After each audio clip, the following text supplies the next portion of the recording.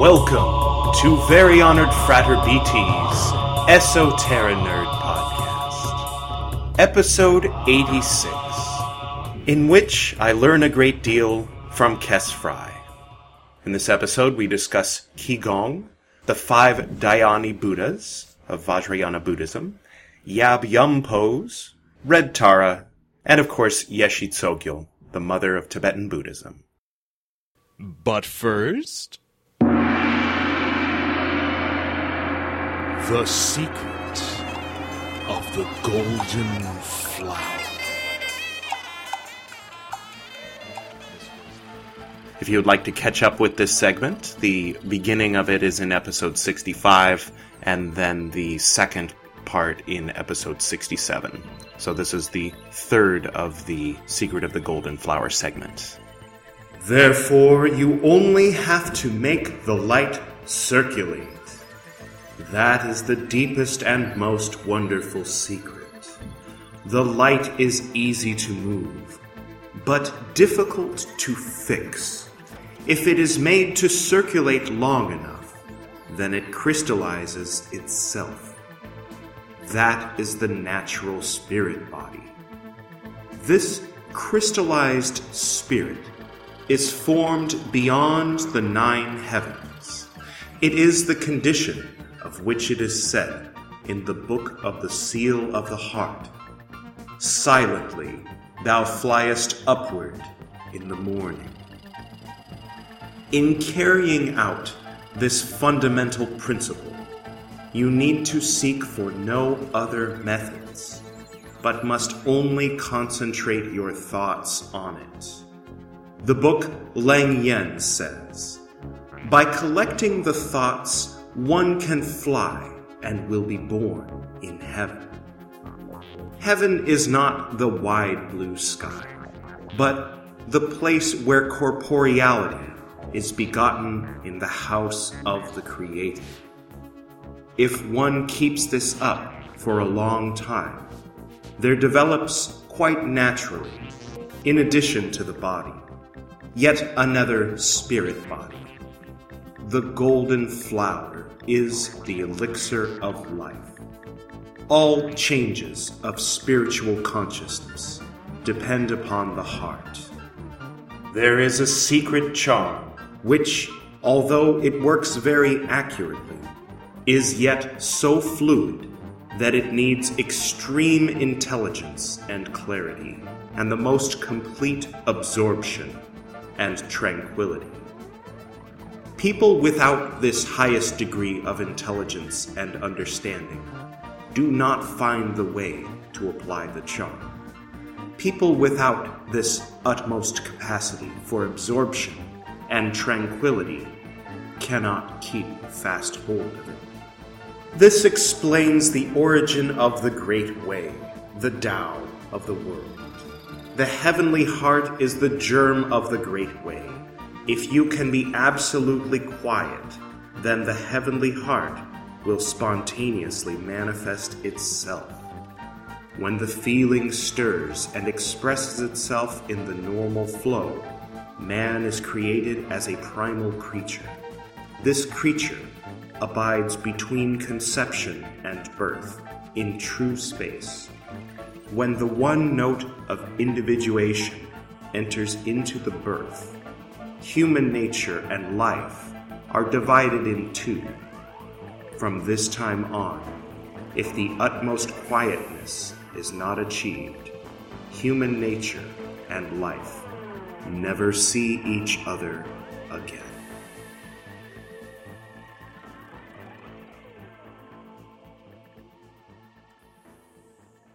Well, we don't want that, so let's get to that interview, shall we?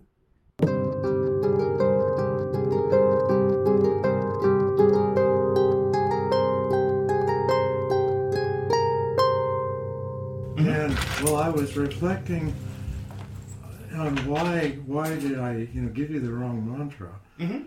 And I think that it was not done consciously, or intentionally at the time. Yeah.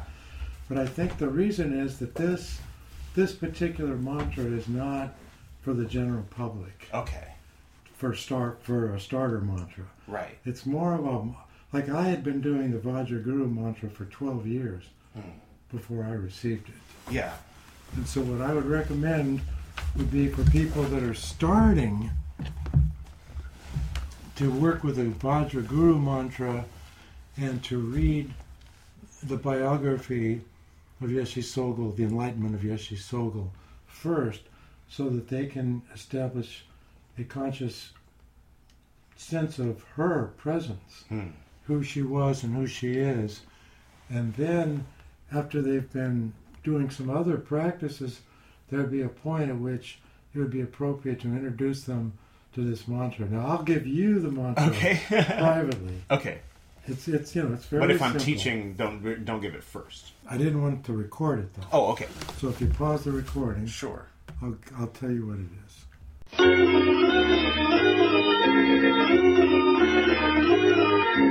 So the mantra that's done at the beginning of the practice also has mudras that go with it, and it has to do with body, speech, and mind. The throat chakra is speech, of course. And so it's done like this. It's Om, Ah, Hum. H-U-N-G? H-U-N-G. Om, Ah, Hum. And those are the first 3 syllables of the Vajraguru mantra. The Vajraguru mantra is Om, Ah, Hum, Vajraguru, Padma, Siddhi, Hum. Well, sometimes I make mistakes, and there's a reason for it. Yeah. And, I mean, I'm just into sharing things, Yeah. But I think that my higher self or my guidance affected my memory and caused me to give you the wrong mantric formula, because it's not, at this point, to be given out indiscriminately. Right. It was given out in the Yeshe Tsogyal empowerment I went to. Namkadrim, this teacher here, he was the Lama that was doing it. He gave out the Yeshe Tsogyal mantra to everybody at the same time.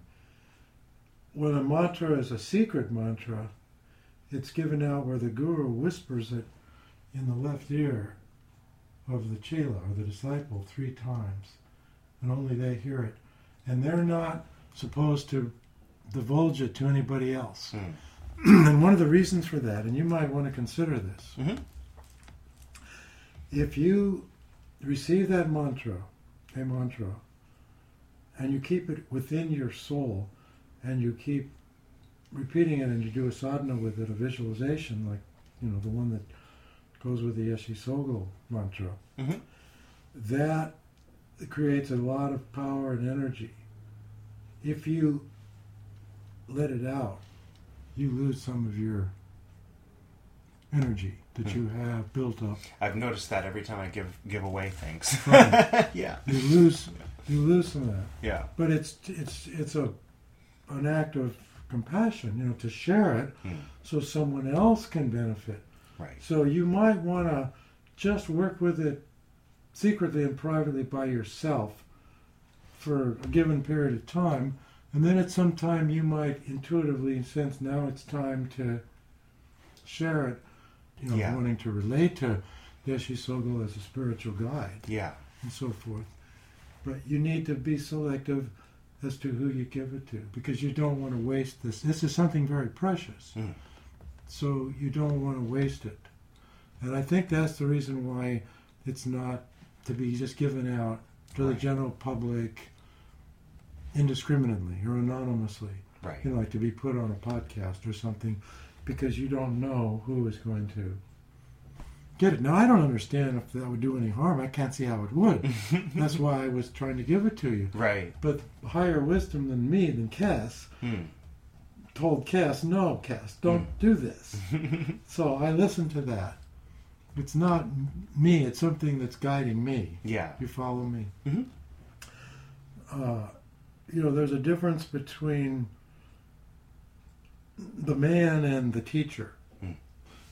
You may have heard of the Tibetan teacher Chogyam Trungpa Rinpoche, who was very notorious and well known, and had a major influence in bringing Tibetan Buddhism into the West, into this country particularly. And he was known for drinking and smoking and loose morals, so forth. And there was an attendant, a personal attendant that he had, who, was like his footman. He helped him get dressed. Trunka was paralyzed on one side of his body because he'd been in a drunken car accident in England before he came to the United States. And so he needed help, So this person was with him all the time. And Trunka drank a lot. And this guy, and this was published in the Tricycle magazine, if you're familiar with that.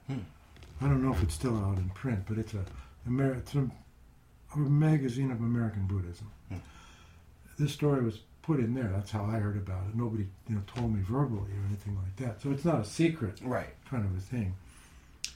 But this guy was noticing how drunk and fun-loving Trungpa was all the time, and he started to lose respect for him and question as to whether or not he was really a legitimate qualified guru, because the guy was just partying and carrying on and all that. And he was up in the room, and he was going to help Trungpa get undressed to go to bed, and Trungpa had been drinking and everything, and Trungpa suddenly just stopped, looked him right in the eyes, and he said to him, "You have to distinguish between the man and the teacher. You're judging me as the man because of my behavior that you see, but I'm still a teacher too." So, it's an interesting thing to share. Yeah. Not to judge, in other words. A lot of people condemned Trungpa because he did not live up to their expectations of what a holy person or a guru was supposed to be. Right. He did all the stuff they're not supposed to do. Right. But one of the reasons he did that was because he wanted to let people know that you could still drink and smoke and party or carry on, and you can still be spiritual and meditate. It's not a prerequisite to be pure in terms of the physical stuff, though obviously that helps a lot. And a person could be handicapping themselves by drinking and smoking and having loose morals and so forth.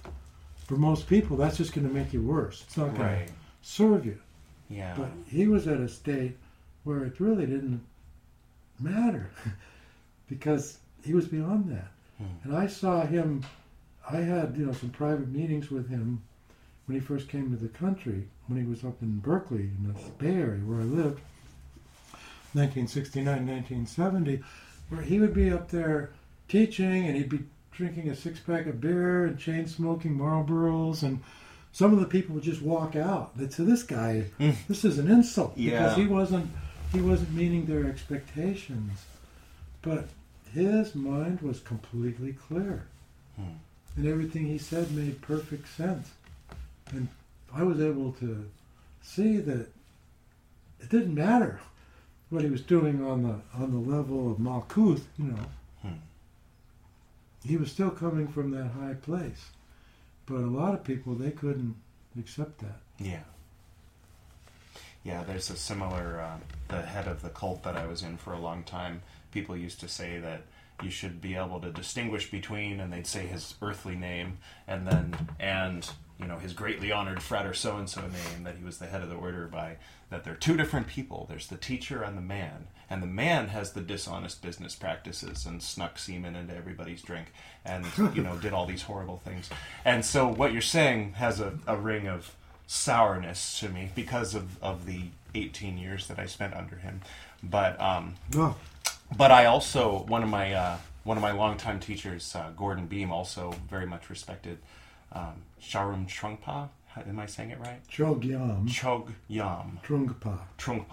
Yeah. And it sounds like, he was basically just drinking and smoking. He wasn't stealing money or being overtly dishonest or leading multiple lives. He was having, multiple sexual partners. Right. women Who were probably aware of each who other. were enamored of him. Right, yeah. He was a fairly young man. He was like 30 Mm, when I met him. yeah, And he looked very young, very vital. yeah. But because of his lifestyle, he died at the age of 45. I wonder, you were talking about people who are yogis in India that then are brought into the Western world and then have the temptations of all the fame and all the fit. Do you think that would apply here, or is it a different sort of thing? Well, it's a hard thing to call. Yeah, I mean, you don't want There's to no judge way of someone proving who's one way or the other. a holy man. Personally, based on my limited personal contacts with him as a teacher and teaching experiences I had with him in dreams, I think he was an enlightened being. Yeah. And another holy man who was very highly revered, named Kalu Rinpoche, who was the total opposite in outward behavior of what Chogyam Trungpa was, came to this country. The Dalai Lama referred to Kalu Rinpoche as the Milarepa of the 20th century. And you couldn't give a higher compliment than that. Milarepa was the great yogi of Tibet. In fact, here's a picture of him. He's got a very interesting story, but we won't go on that side trip. Kalu Rinpoche was an ascetic, supposedly. Well, that has been brought into question, actually. I just remembered, since he came to the West. But by a woman who was his translator. She wrote a book.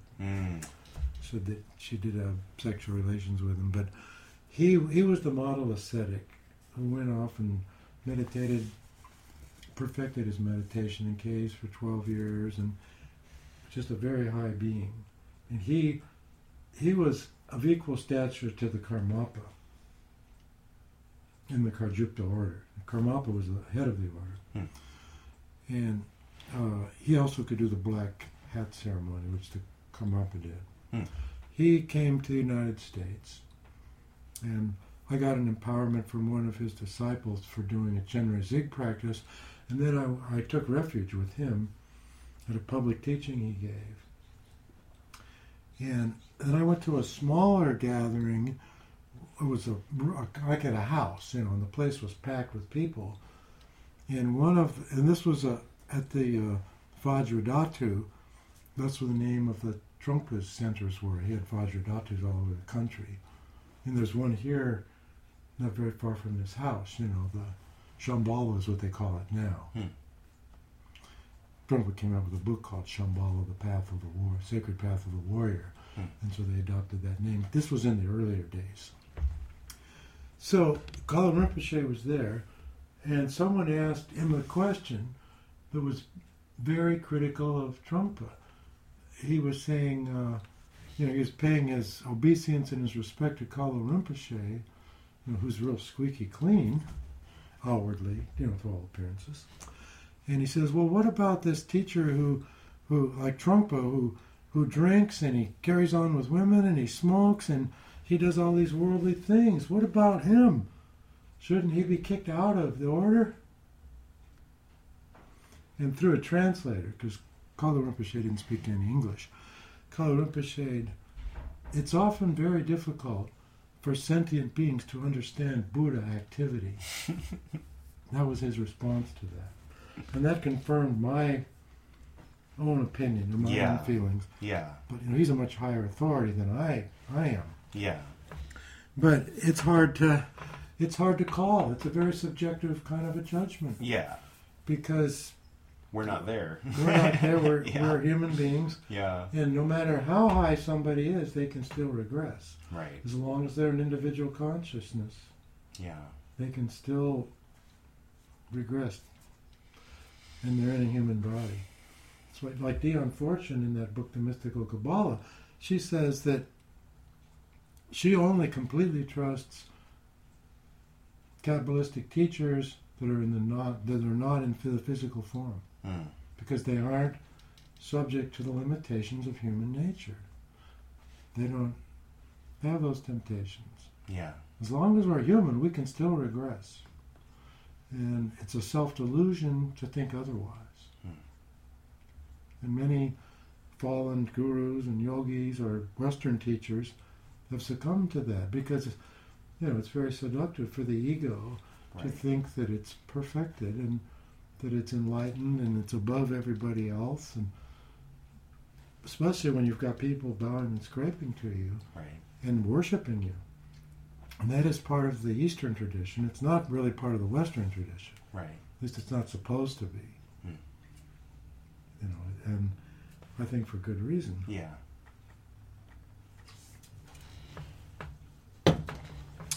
So anyway, the whole thing of my explanation about I gave the wrong mantra kind of led into this. And if people work with the Vajra Guru mantra,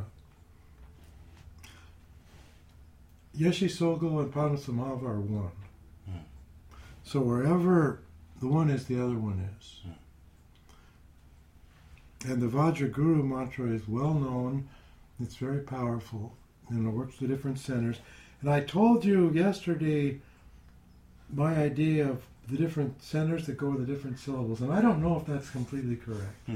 I know that Om Ahung is the head, the throat, and the heart. And the Vajra, I thought was the solar plexus, but it might be the sacral center. Right. Because that's where the sexual power is. And the Vajra is kind of like the ultimate phallic symbol, Yeah. At least if you're male. Right.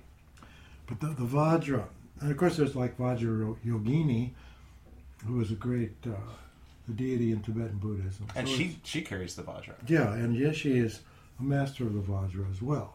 So it's not simply masculine or male thing for men, but I think it may be the sacral thing, Vajra, and then the Guru could be the solar plexus, and then the Padma, that's the lotus, that has to be the heart center. Vajra, Guru, Padma, Siddhi, the Siddhis are the powers, that's the throat chakra again, and then Hung is back into the throat, into the heart, because Om Ahung, and Hung is a harmonizing syllable. It integrates things. In the one that my dad did, Hung was for the throat, and in the Lotus Born, there's one point when Padmasambhava is on his journey, and one of the people he meets takes him into her throat, and it gives him an empowerment with the word Hung. So I thought that was interesting also. Well, and there's like a mantra, Om Hung, but Om Ahung, when you do that, it represents body, and your body is the entire universe. Speech, and that's the word of truth, the Dharma, and Hung is the mind, the consciousness. Om Ahung, that's often done at the beginning of a practice. And so I gave you Om Ah. You could relate to Yeshe Tsogyal using that syllable. Yeah. But it's not the same mantra that was given by Namkha Drimit at the empowerment. Right. So we're clear on that. And when you get to know someone, and if you feel that they're engaging with Yeshe and they're sincere, and your own inner guidance will tell you if it would be appropriate. Yeah. Because if you give that out, you're giving part of your energy out, which is what I did in giving it to you. But if it's going to bear good fruit, there's plenty of reason to do it. Yeah.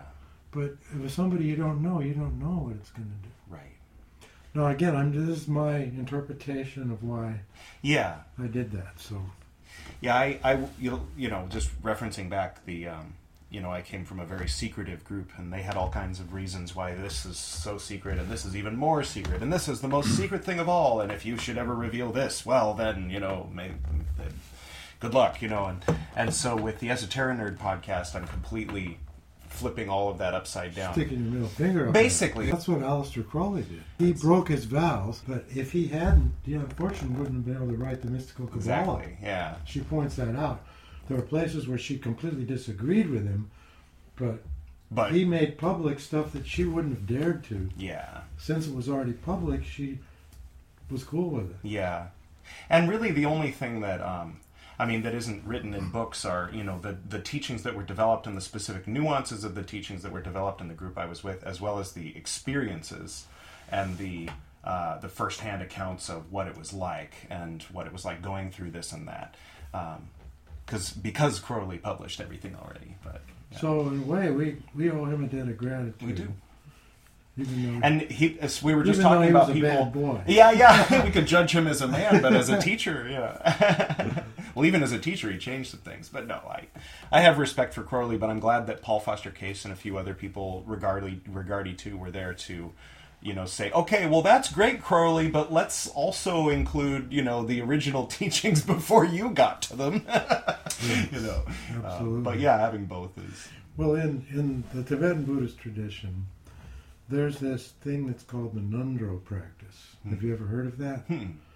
Well, the Nundro practice is a purification thing. It works with a bodhisattva named Vajrasattva. And this is big-time Vajrasattva. And there's like 108 syllable mantra for Vajrasattva, and then there's shorter mantras for Vajrasattva, fortunately. I've never practiced the 108 syllable one. If you do the Nundro, they're in different schools, presented in different ways, but it's basically a thing that takes generally about 3 years to do, and you have to give it 2 or 3 hours a day. So this is a pretty serious practice. It involves doing 108,000 repetitions of that mantra, 108,000 full body prostrations and visualizations, and repeating this whole liturgy to yourself. For some of the most secret practices within Tibetan Buddhism, you will not be given that empowerment until you've completed the Nundro. So they keep that really locked and sealed. Very interesting. For whatever reasons. Yeah. And the point is, it's supposed to purify you, and whatever your karma is, it purifies your karma, and then you're capable of receiving the full benefits of that empowerment in that practice. So it sort of guarantees that your karma is ripe for it. Yeah. I've never undertaken that because I got involved with centering prayer and other things. I mean, at one point in my life, I was considering becoming a lama myself, because I really loved this tradition, Lama Govinda, and so forth. And then I thought, well, maybe in my next life, I gave a $500 donation to the building of the Odeon community up in Northern California that Tarthong Tukul established. And this is a huge thing. I mean, they have a whole Tibetan community there. And they have everything going on there, and it's kind of secret and self-contained. They don't advertise it very much. You could find out about it if you wanted to visit it, through the Nyingma Center in Berkeley, which the Dharma Publishing is connected to. I thought, well, maybe in my next birth, let me be incarnated. I'll be born in the Odeon community, and then I'll grow up and I'll do that then, That's kind of, I've thought about that too, as far as becoming vegan and becoming a yogi in the second half of this life. Then maybe I'll be born into a family of vegan yogis next life instead of cheeseburger eating. Yeah. Well, now, I mean, from where I'm at now, I whatever is right for my further spiritual evolution. Yeah, that's for the higher self, not the lower self. That's the higher self, call the shot. Yeah. Not Kessie here. Yeah. But it was kind of a nice thought, at the time. Yeah, that makes sense. Because I didn't feel quite ready to make the commitment. Yeah. And then also, around that time, or shortly after that, I met this Swami Amarjyoti from India, and I became his student. And I was with him for 12 years and lived in his ashram in the Rocky Mountains as a hermit for 2 years. And he allowed me to continue my Tibetan practices. He approved of that, totally. Yeah. He was a very universal teacher, though he had very much a Hindu, cultural background, but he was open to the obvious fact that you can walk on the spiritual journey through any particular tradition or you don't have to have a tradition. You can Right. start out as an atheist, seeking the truth, and there are ways that he can guide you to it. That was what he was saying. It doesn't matter. He'll take you wherever you're at, as long as that's what you want, is Yeah. to grow spiritually. Yeah. And he was very impressive, but he also turned out to have some flaws. Another controversy. So what I'd like to do, I wrote down a few notes here, is I'm going to share with you some other practices that are related to Tara, and through Tara to Yeshe Tsogyal. And then we'll do some of this. Okay. Well, again, the book is called The Enlightenment of Yeshe Tsogyal. I might have said it was the life and enlightenment of her, but it's called The Enlightenment of Yeshe Tsogyal by Tarthong Tuku, translator, Dharma Publishing. And I'm going to give you this piece Oh, of good. paper. Thank you. So you'll have this all written down. And the Nyingma Center in Berkeley was the place he first established. And then I mentioned about the Vajraguru mantra, Om Ahum Vajraguru Padma Siddhi Hum. And this is what I'm thinking now about it. And there are what they're called Om, Ah, and Hum, or seed syllables. Now, there's what's called the 5 Buddha families, the 5 wisdoms, the 5 Dhyanic Buddhas. Each one of these has a seed syllable. So out of that seed syllable comes the entire lineage of what's in that particular Buddha family. And also, according to the mythology or the history of Buddhism, Vajrayana Buddhism anyway, there's supposed to be 5 Buddha incarnations in a particular cycle, or whatever, big cycle, which involves the 4 yugas, the Golden Age, the Silver Age, the Bronze Age, and the Iron Age. And we're supposed to be in the Iron Age now, which is an age of spiritual darkness, where there are more obstacles to pursuing enlightenment. There's more distractions. And I think if we look at the world, that's validated, because there's just, in my lifetime, I've seen the amount of distractions that are there for young people multiplied by several powers. Well, with the phones everybody looks at first thing in the morning and last thing before they go to sleep now, it's crazy. Yeah. So there's more obstacles than there's in this yuga. Well, the first Buddha is called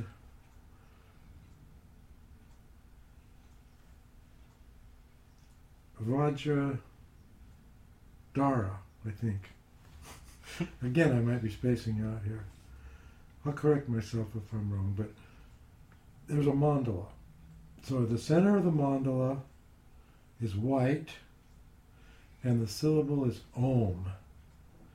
That book I gave you by Lama Govinda called The Foundations of Tibetan Mysticism, you might not know where it is. I have it, yeah.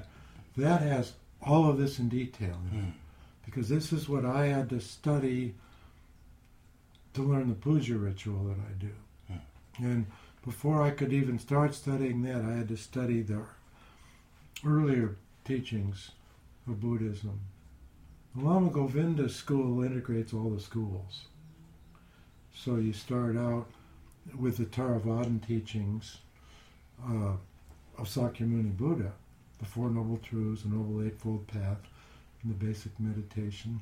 And then you get into the Mahayana school, which is the path of compassion. The first school, you're just working for your own liberation.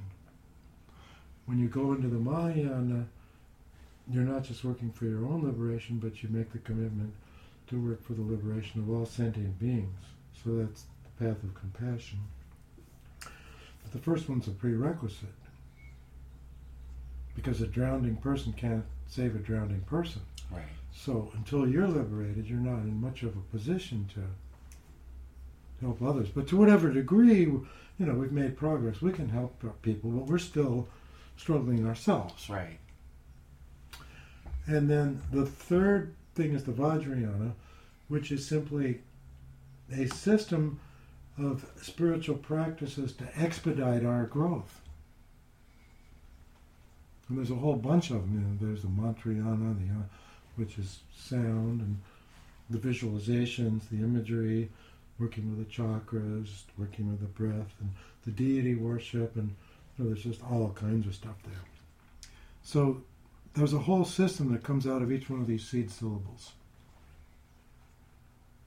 Vairocana is the correct name. Vairocana is the correct name of the Buddha that's in the center of the mandala. It goes with the syllable Om, and that's the path of universality, of oneness. Some schools switch the center between Vairocana and the next one, which is called Aksobhya. And that's right underneath. It's the east, but it's right underneath the center. The color is blue. And this is called the mirror-like wisdom that impartially reflects the nature of reality. And it's also referred to as Shunyata, or the wisdom of emptiness. And there's this famous line from the Prajnaparamita where it says, form is emptiness and emptiness is form. So it has to do with realizing the insubstantiality of all created phenomena. And physics has now proven that. Even though I can pound on the arm of this chair or on my face or anything else, and physically it really is pretty convincing that this is solid because it gives resistance.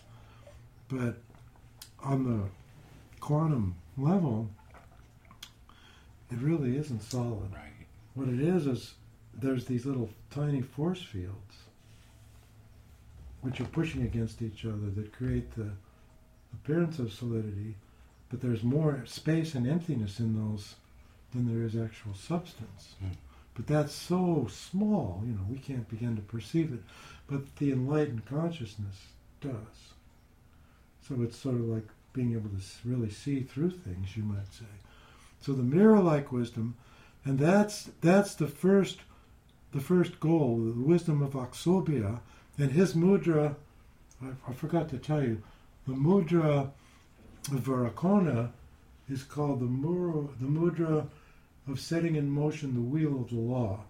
This was the mudra that Sakyamuni Buddha made when he began his teaching, and it's like this.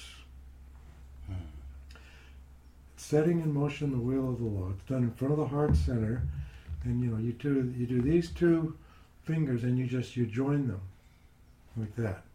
Yeah. So it's Om, and then the mantra for Aksobhya is Ah. And that's the earth-touching mudra.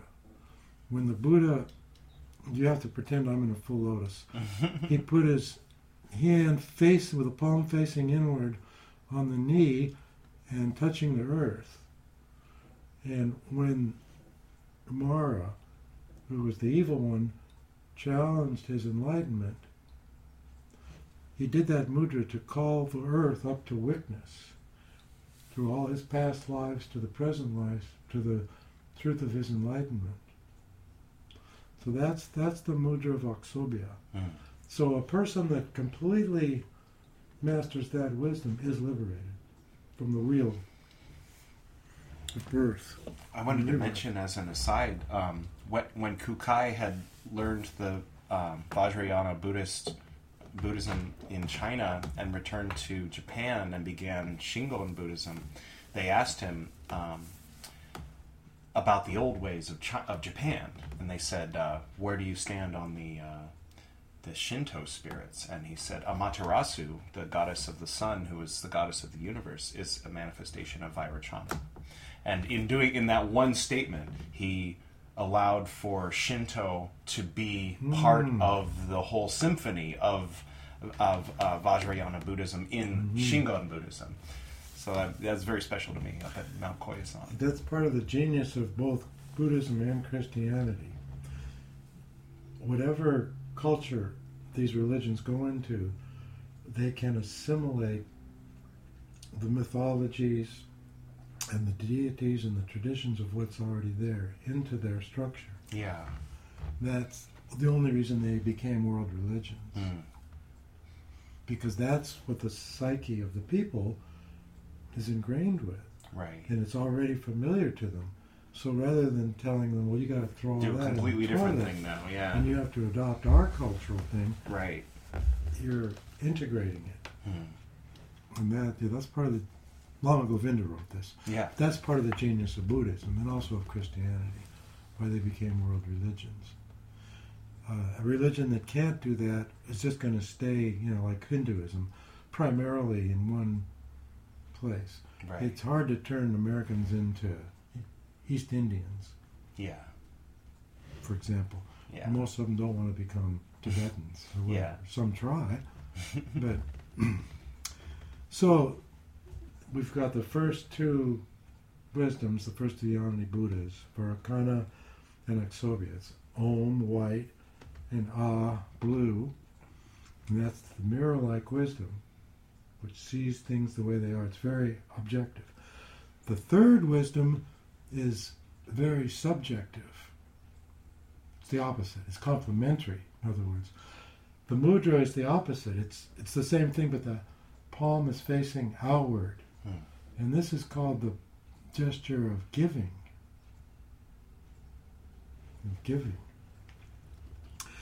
The name of the Dhyani Buddha is Ratna Samhava.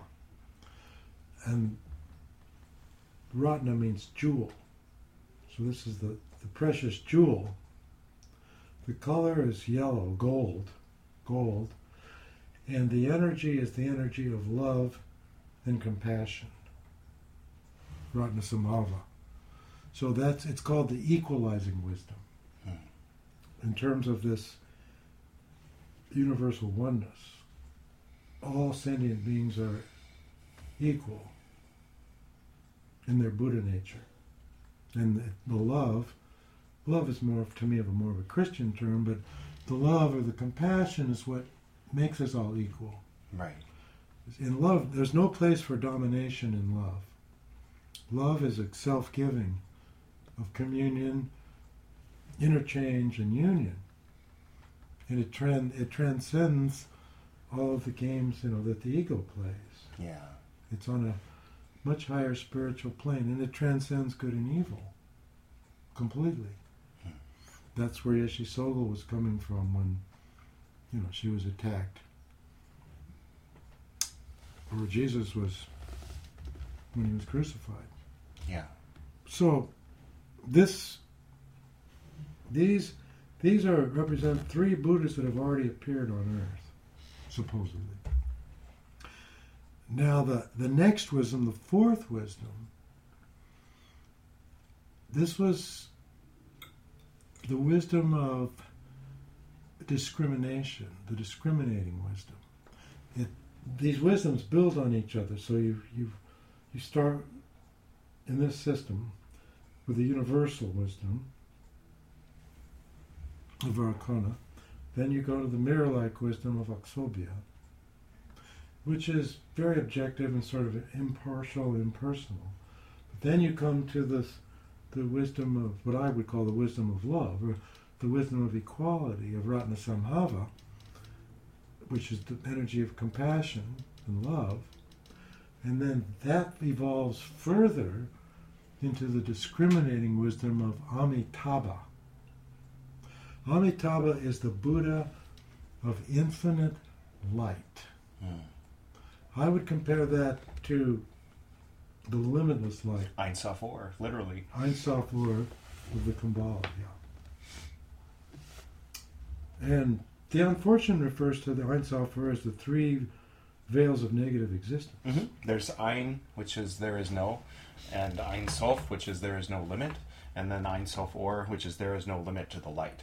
Oh, thank you. Yeah. I didn't know that. Yeah, in modern Hebrew, Ein is used to mean there is no. Like, so it's commonly used. Like, do we have everything we need? There's no bread. Ein Bohem. And then Ein Sof, Sofit, when they say Mem Sofit, it's the one that is closed and has a value of 600 instead of the one that's open and has a value of 40, because it's at the end of the word. It's at the finishing of the word. So Ein, there is no, end, and then Or. But it's Like aura comes from that. Yeah, different, Light. but yeah, light or, yeah, and then Oriel, light of God. And then, I don't know, Aura, I didn't know it had a Hebrew origin, but yeah, they're probably related, for sure. They might be. Yeah. So, yeah, Amitabha is the Buddha of infinite light. And this is the Buddha of our eon, or our period. Shakyamuni Buddha was the physical embodiment of Amitabha. And also, Padmasambhava is an embodiment of Amitabha. So this is the Buddha family that we're primarily working from. The color is red. And the thing about the discriminating wisdom is that it is able to perceive both the universal relations of everything, but also all of the individual aspects and individual karmic connections of everything. So it discriminates, it nuances perfectly and completely everything. Like if someone with that consciousness looks at a particular soul, they would read that soul's karma and see all their past lives and everything going on with them and know all about why they are the way they are and what they need and what they don't need. You know, it's a very divine kind of a perspective. Yeah. And so it's out of the energy of Amitabha that Avalokiteshvara or Chenrezig was born, the archetypal Bodhisattva. It's out of Amitabha that Tara came. Through Chenrezig, out of his tears of compassion, and out of that Geshe Tsogyal came. So this is our Buddha family if we're relating to Geshe Tsogyal and we're relating to Tara. We still are connected to the other ones, but this is the primary one. Right. And like Lama Govinda, he practiced something that was called the Dimchog Tantra. That's what he was initiated into. And that is known as the Tantra of Great Bliss. And that also comes from Amitabha. Because it's not only infinite light, but it's infinite happiness. Infinite bliss. Infinite fulfillment. So when a person grows into this, they grow into a state which I was told by one of my spiritual guides years ago, that you shall become whole and complete in yourself alone. So just in yourself, by yourself, you will be whole and complete. And that is the state from which you can relate to others with compassion. Like Chogyam Trungpa once said, the only reason to relate to others is out of compassion. Because when you grow into the wholeness and completeness that is your true self, your Buddha nature or your true nature, you don't need anything from anybody outside of you. Yeah. Because you are whole and complete in yourself, you have everything that you could want and more already. So you're not needy. Yeah. In any way. I mean, you're going to, as a human being, you're going to have physical needs, of course, but you're not going to have emotional needs, social needs, or any of that. You transcend that. Ultimately, you will. But that's a state that we're aiming towards. It's not where we are now. Right. I would say that would be the state that a person who has grown into a full adept of Tiparath would be in. Where all of their centers are on the big tree of life, they're in the sphere of Tipworth beauty. They've transcended human nature, and they don't need to reincarnate in the human body to learn any more lessons or to work out any more karma, because they've completed the course. Yeah. They could choose to incarnate or be asked to, but only out of compassion to serve the divine plan. That'd be the only reason for it. Of course, if they did, then they would still have to go through the whole process of being Learning. born as a helpless infant and Right. being subject to the wounding and everything that happens to us. in the And maybe course even of growing regress. up. Yeah, there's a danger. Mm. Because they would have to remember who they are at some point. And that might give them a huge ego trip. And yeah, they would have to go through the temptations and that every human being has to go through, even Jesus. Yeah. He had to be led out into the desert to go through the temptation. Yeah. So, yeah, that's that. So it's not necessarily a rosy thing to do, Right. but out of love and compassion, and it may further our spiritual growth to do this. I don't know, but certainly it's going to create positive karma if we use it right. But we could regress and we could screw up, Yeah. make mistakes, and succumb to the ego, to the false self. Mm. Because we have to overcome it again. Yeah. If we take on human life, it comes with the territory. There's no getting around that. Right. So that's why some people will say, well, become the adept and then make this your last incarnation. You don't have to mess with this anymore. Well, anyway, that's something to think That's about. one of the earlier Buddhas, though, right? That is the one who reincarnates until everybody's enlightened. Is that the fifth? That's the Bodhisattva. But the not the mirror mind or the. The mirror-like wisdom frees us from the wheel of rebirth if we perfect it. Oh, okay. So once you've gotten all of those 5, then you can be a lama, or then you can be a bodhisattva. Well, a Reincarnate. full Bodhisattva. I mean, you would be a Buddha once you perfected the Oh, okay. 5. I see. So there's many different degrees, in each of these things. Yeah.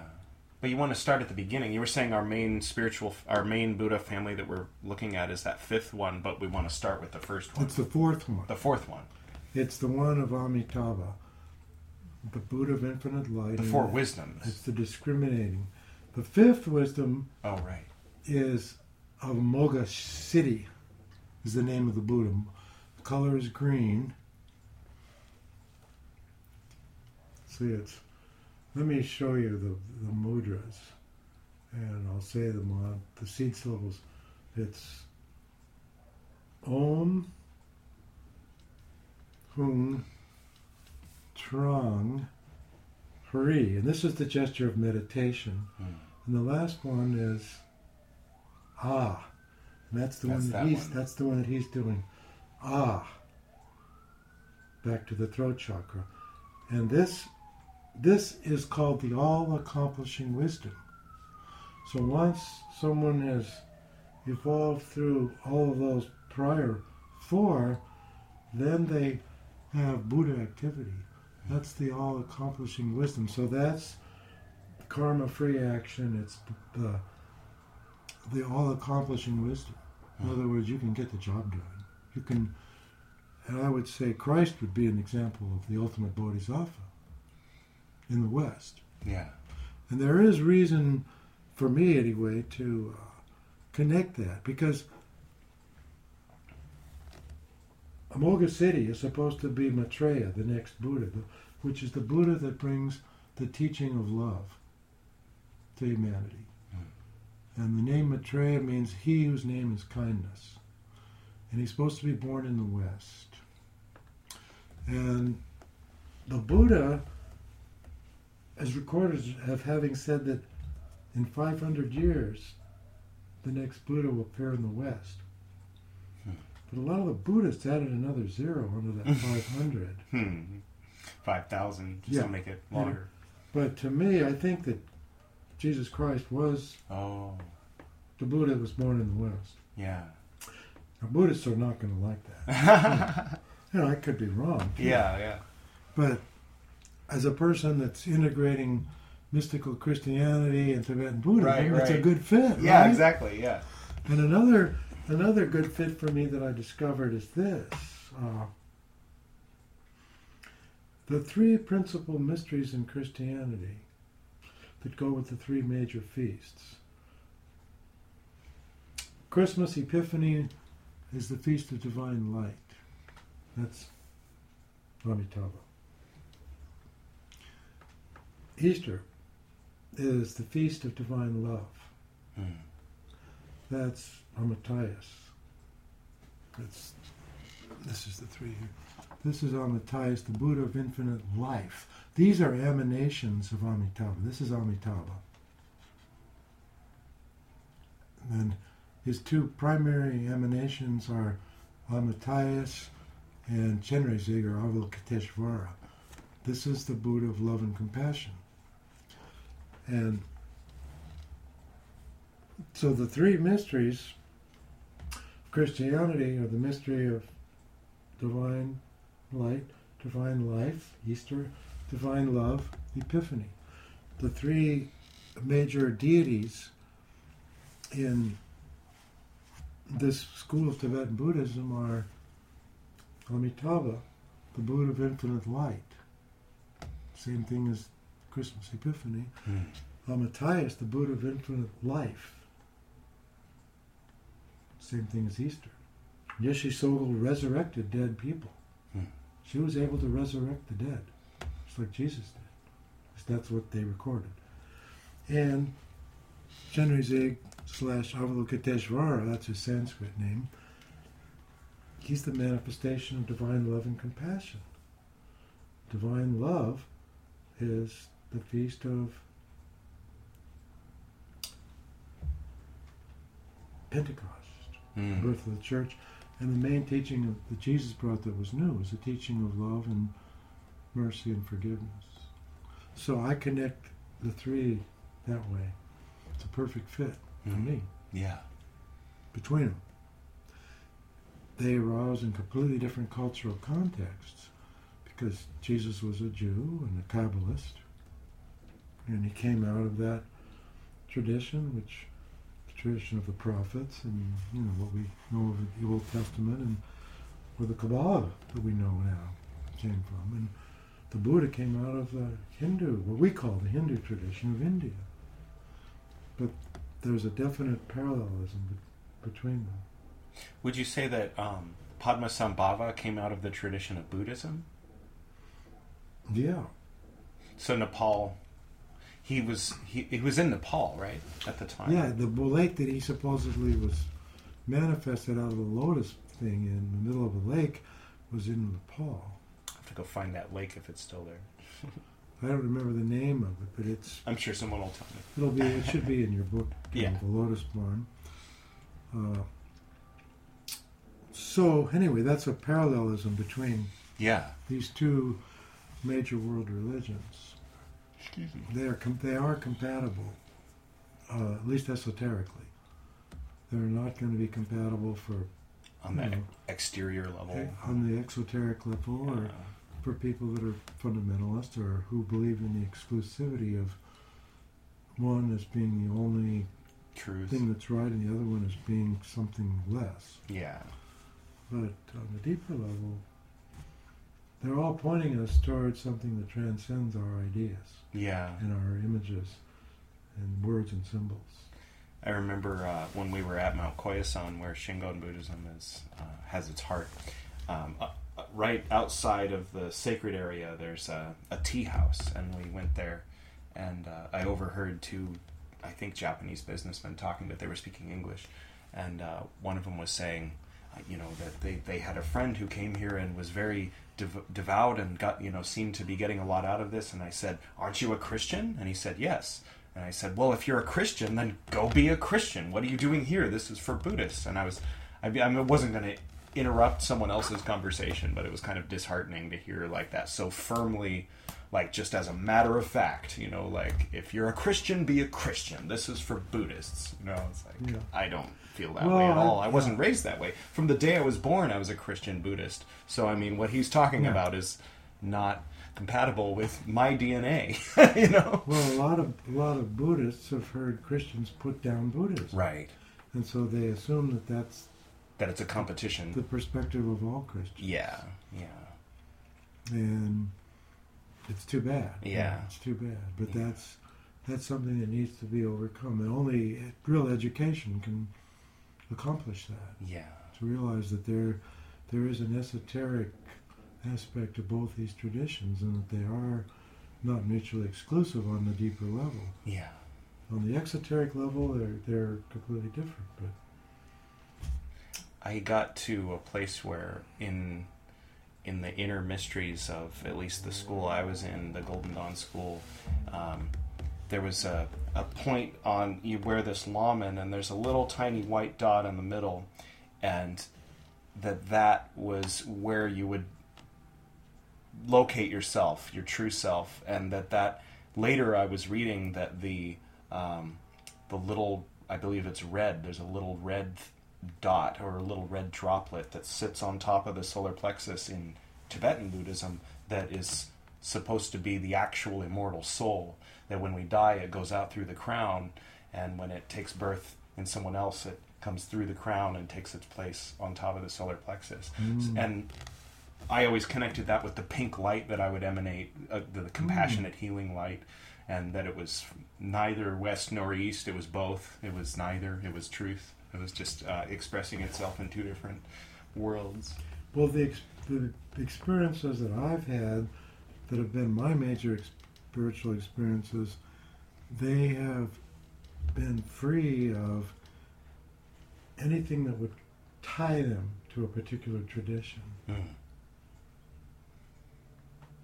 They've been experiences of energy and consciousness and a sense of the sacred and divine love, but there was nothing labeling them as right, east Buddhist or west or Christian or anything else. yeah. It's like that's all for the sake of communication amongst each other and community, the forms of the religion. Yeah, and for our introductory purposes, we need images and we need names and forms and all that. Yeah. But the problem is people get stuck Yeah. in those things, and they identify the symbol with what the symbol represents, Right. and they never get to what it represents. They get too fixated on the symbol, That makes sense. and that's the exoteric Yeah. thing, And so for some people, that's enough for them because they're not that interested in deeper spirituality. They're interested in living the drama of their human life as a personality and pursuing their desires that they have and so forth. Yeah. And they compartmentalize the different areas of their life in separate compartments. But if a person is wanting to live spiritually, you don't compartmentalize your spirituality. It has to be brought into everything we do, every relationship, every activity. It's part of everything. Yeah. That makes sense. And it takes work, to do that. Yeah.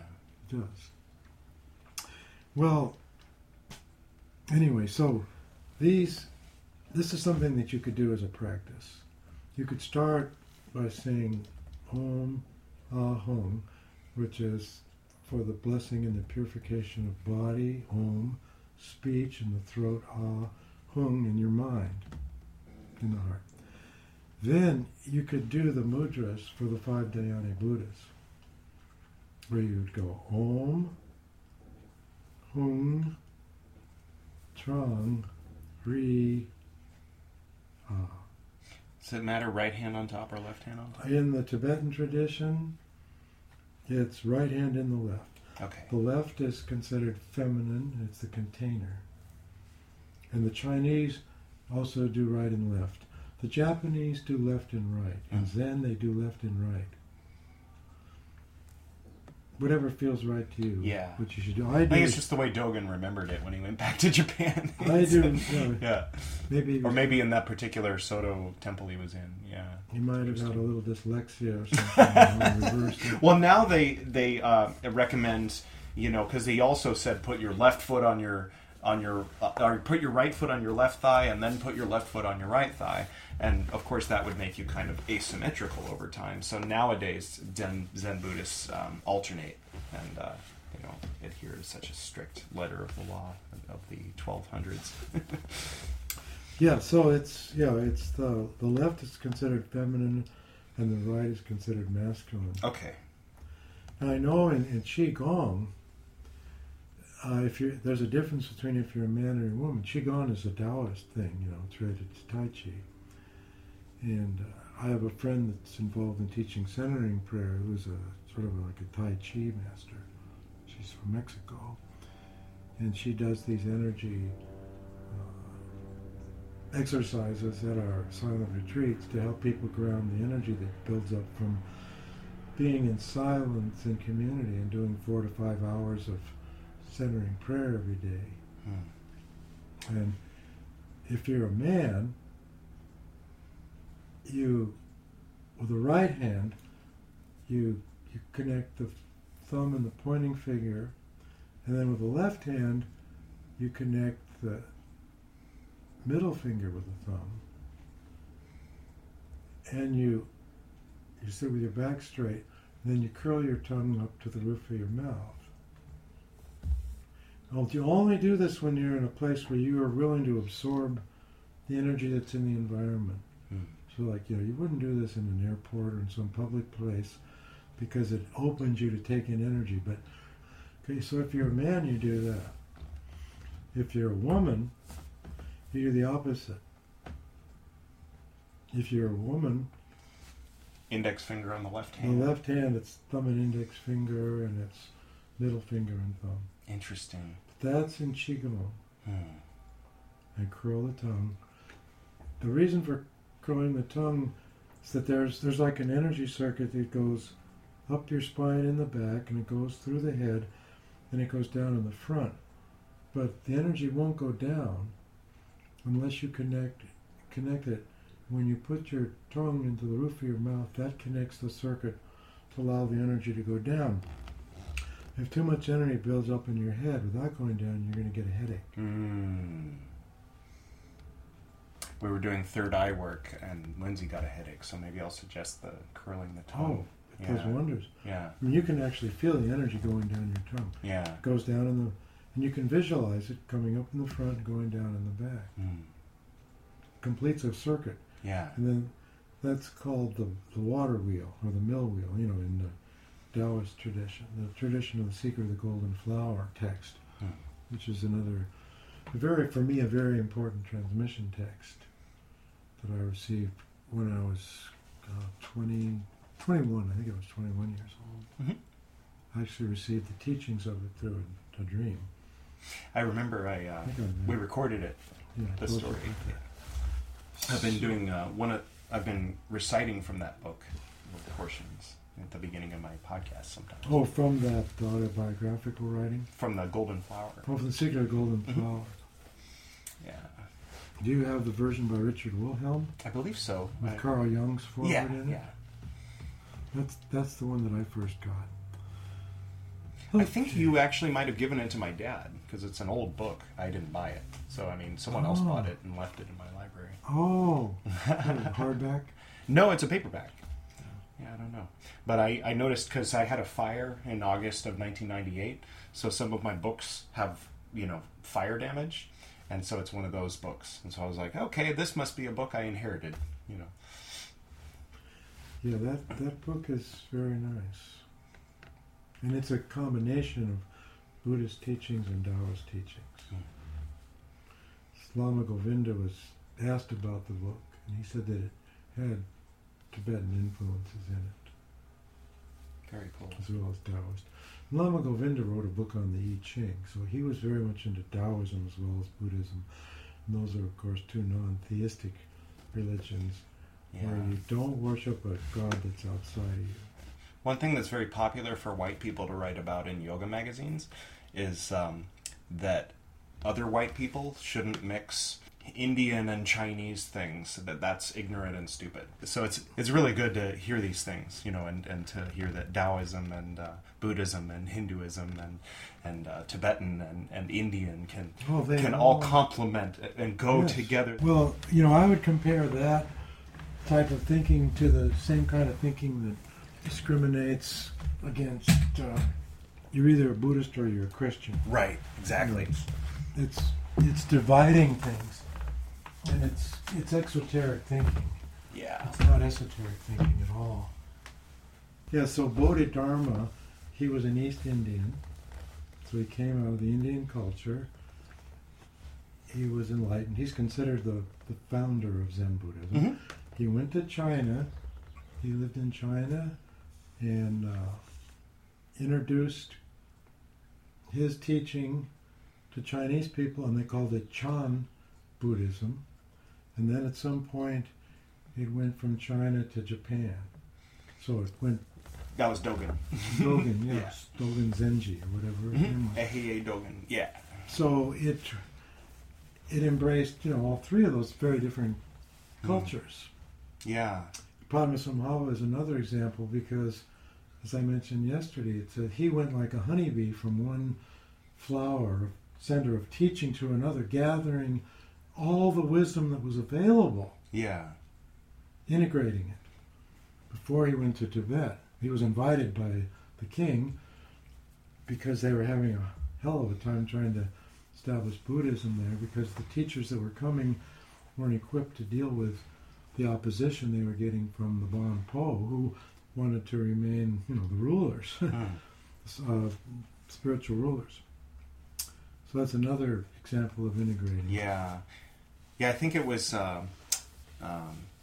someone... The article started out talking about how they went to a yoga class, and then the yoga teacher started reciting something from a sutra, and they were like, "What? You ignoramus? Don't you realize that yoga is..."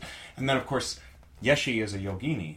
So, that kind of shuts people up, She's a supreme yogini. Yeah, she's a very great yogini, and she's a scholar, and she's a powerful woman, and she wields, like you said, the phallic energy, the ultimate phallic energy. And so, I think that she's a very powerful person to connect with for people who are opening up to other paths or other ways, or people who have found their way into yoga and kind of New Age spirituality, just a little, to kind of give them like, okay, here's a light, here's a little more, like a guiding light towards something. She's one of the female Buddhas. Yeah. So she's the same as any other Buddha. Yeah. It's that, at a certain point, the whole thing of gender is completely transcended. Right. Well, there's a White Tara mantra. You may know this mantra. It's pretty well known. But this would be like the mantra for Yeshi Dawa, or White Tara, Wisdom Moon. And this mantra can be freely given to people. Mm-hmm. And I use it a lot. I've used it for a long time. And the mantra is Om Tari Tutari Turi Svaha. The Tibetans, instead of saying Svaha, which is a Sanskrit pronunciation, Tibetans are a little softer. They say Soha. They don't have that hard, sharp V pronunciation. You can do it either way. Okay. So Tara... This is for White Tara or Yeshi Dawa, Wisdom Moon. And the mantra is Om Tari Tutari Turi Svaha. Om Tari Tutari I'll give this to you so you can read it. And then I'll listen to it later, yeah. You can read it when we do it. But this was a teaching I received from the Dalai Lama, along with about 3,000 other people at the Pasadena Civic Auditorium. I think it was in 1996. He gave like a 3-day teaching. Yeah, he was at UCLA that same year, I think, or right around then. Yeah, well, he was in Pasadena for about a week. Yeah. And I happened to... That was when I met him. Or that was when I was in a UCLA in the audience. But he gave an empowerment the second. But we went to the empowerment. I guess he was answering questions on the first day, and we went the day that you put something on your head and you bow, and they do chants, and then they say you received an empowerment. I didn't quite know what had happened, but I received something. So that's you're receiving the blessing of that lineage to do practices. Yeah, that's what it amounts to. It's a nice thing. Yeah, and they're not holding it back. They're trying to make it available to as many people as possible. Of course, the things that require the Nundro, the 3-year Nundro, I told you that they're not going to give you that. Right. But these teachings anybody can do, and they're perfectly safe. Yeah. So this was given by the Dalai Lama, and you recite the mantra, but you do it in different chakras. I mean, you do the whole mantra in the crown chakra or the head chakra. You do the whole mantra in the throat chakra. You do the whole mantra in the heart chakra. And you do the whole mantra in the solar plexus chakra, and you do the whole mantra in the sacrum. And there's a color scheme. I've written it down here. So when you can design this any way you want to. Like sometimes I do this as a walking meditation. There's a little lake I walk around, up in Alaska where I live. Mm-hmm. It's about half a mile around. And while I'm walking with my walking poles, I'll recite the mantra and do this visualization. And I will repeat it 5 times in each chakra. But you could do it however you want. You could do it 3 times or 1 time or, whatever. Mm-hmm. But basically I visualize that cycle of going up in the back and down in the front. Mm-hmm. But I start out with the head chakra, and I go Om Tari Tari Tari Swaha, Om Tari Tari Tari Swaha, and I'm visualizing the color white in my head. This is what the Dalai Lama gave us.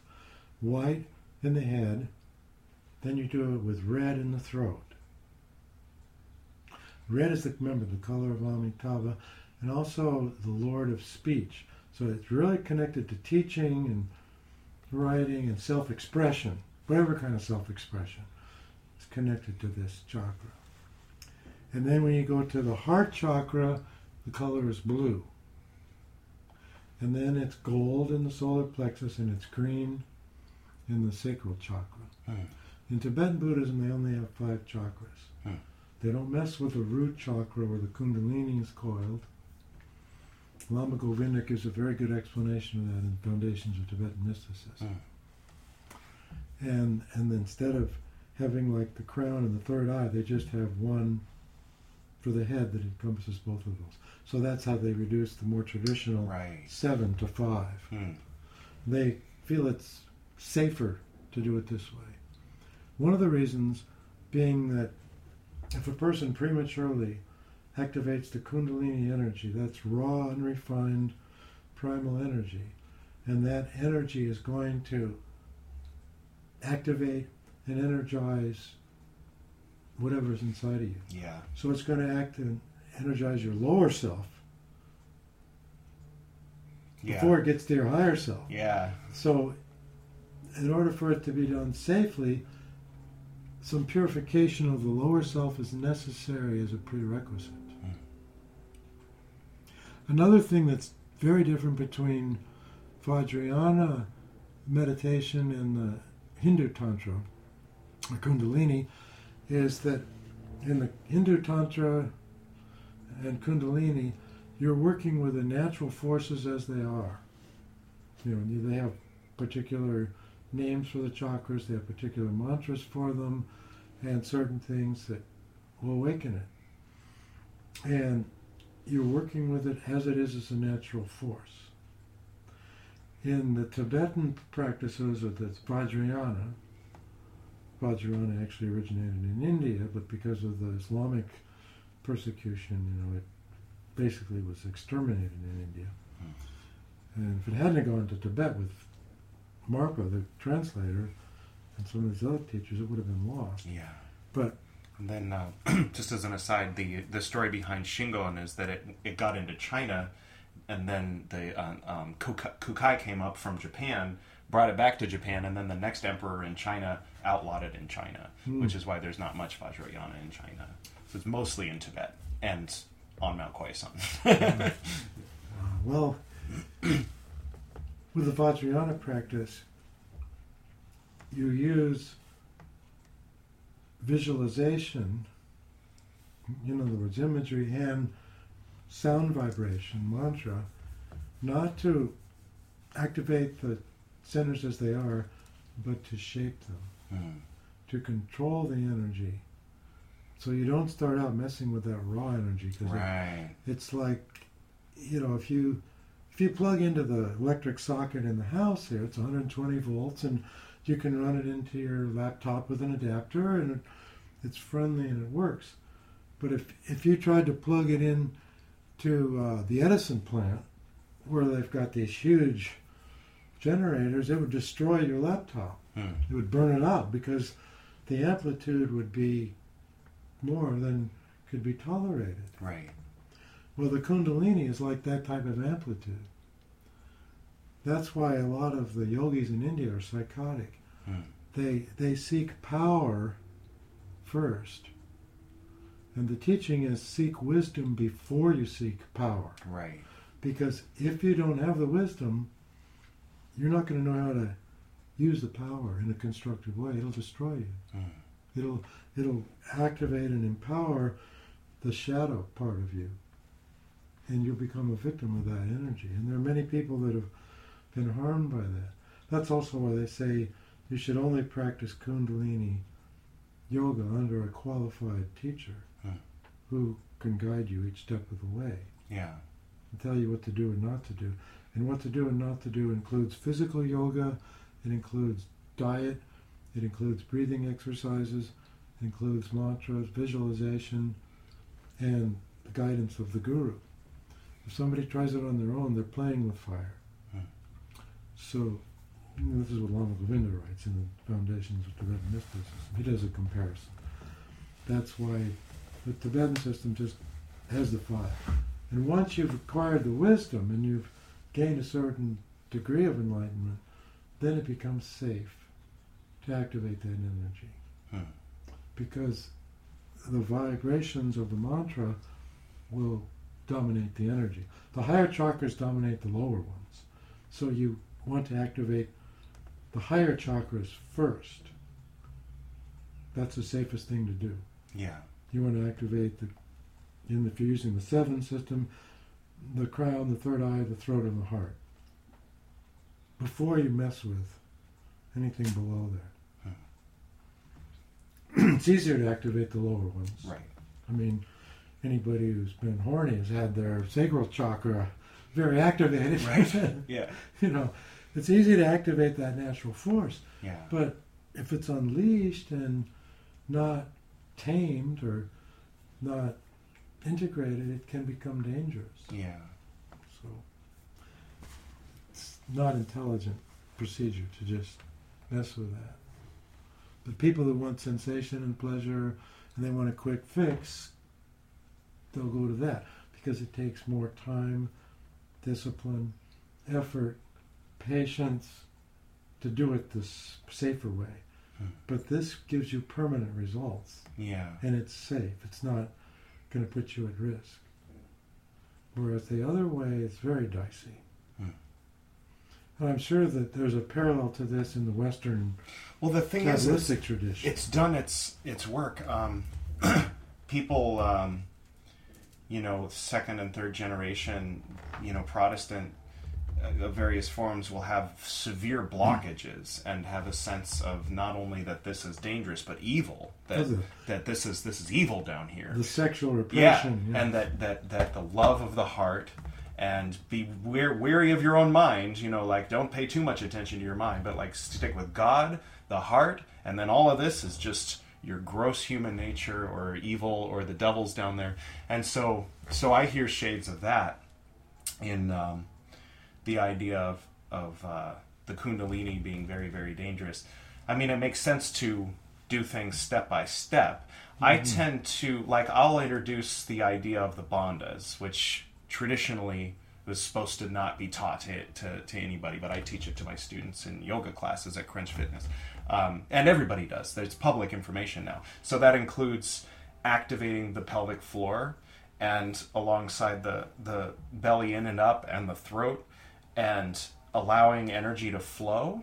But and to my mind, I've never seen anybody like light up and become psycho, like from like starting to exercise the bandhas and to circulate energy. And we do focus very much on all the chakras. In my personal classes, just to go off on this aside, because this is related, I bring them in, we go Om Ah Hum, we sit around the statues and things, and then we go to where we're focusing on activating the pelvic floor on the exhale and allowing the energy to move up the spine, and then we relax for the inhale and allow the energy to move down the front, and that's the first step. Then we move up to the sacrum and shine golden light into the sacrum and connect with the beings that reside there and be grateful for them and have a two-way connection. Mm-hmm. And then from that foundation, we start to move up into solar plexus and establishing a healthy sense of confidence and not an exaggerated sense of ego, but not like we do in the West or in our misinterpretation of the East, crushing the ego underfoot in the sense of the ego as the solar plexus, the individual temporary identity of opinions and ideas and action and digesting food. And then we move up into the heart, having all of this established, then we can really love without having to like worry about all this stuff down here being this shadowy unknown thing we're going to work with in the higher grades. And then from there, moving in, and this is of course what my dad raised me on, was this particular working.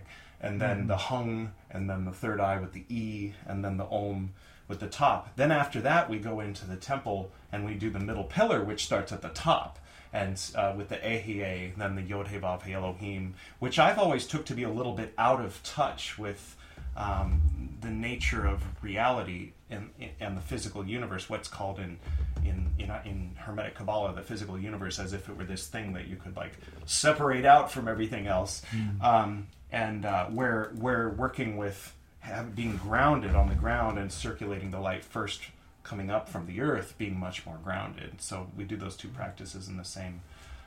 Well, that sounds like it's pretty safe. It sounds safe to me. Okay, I guess I don't know what it is that's unsafe. You're starting out with Om Hum. I think I've never practiced the so you're starting out the with Kundalini awakening then, because I don't know.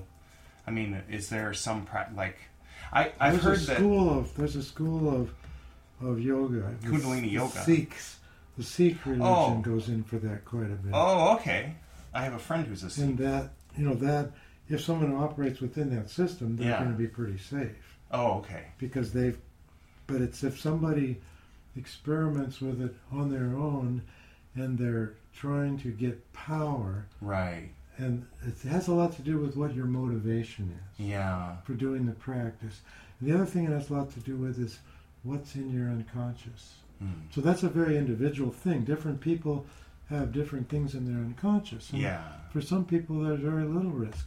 But for somebody that's got something in there that they're not ready to face, it could maybe be they've been dangerous. holding it in the closet and keeping the door locked and shut, and you throw it open. Or particularly somebody that's been sexually repressed and has succumbed to, been influenced by that toxic Christian belief, associating the creative life force energy with the devil, and then maybe also having been molested by the priest, and then you go straight to awakening the Kundalini. Yeah, you want to work with other things first. That compounds it.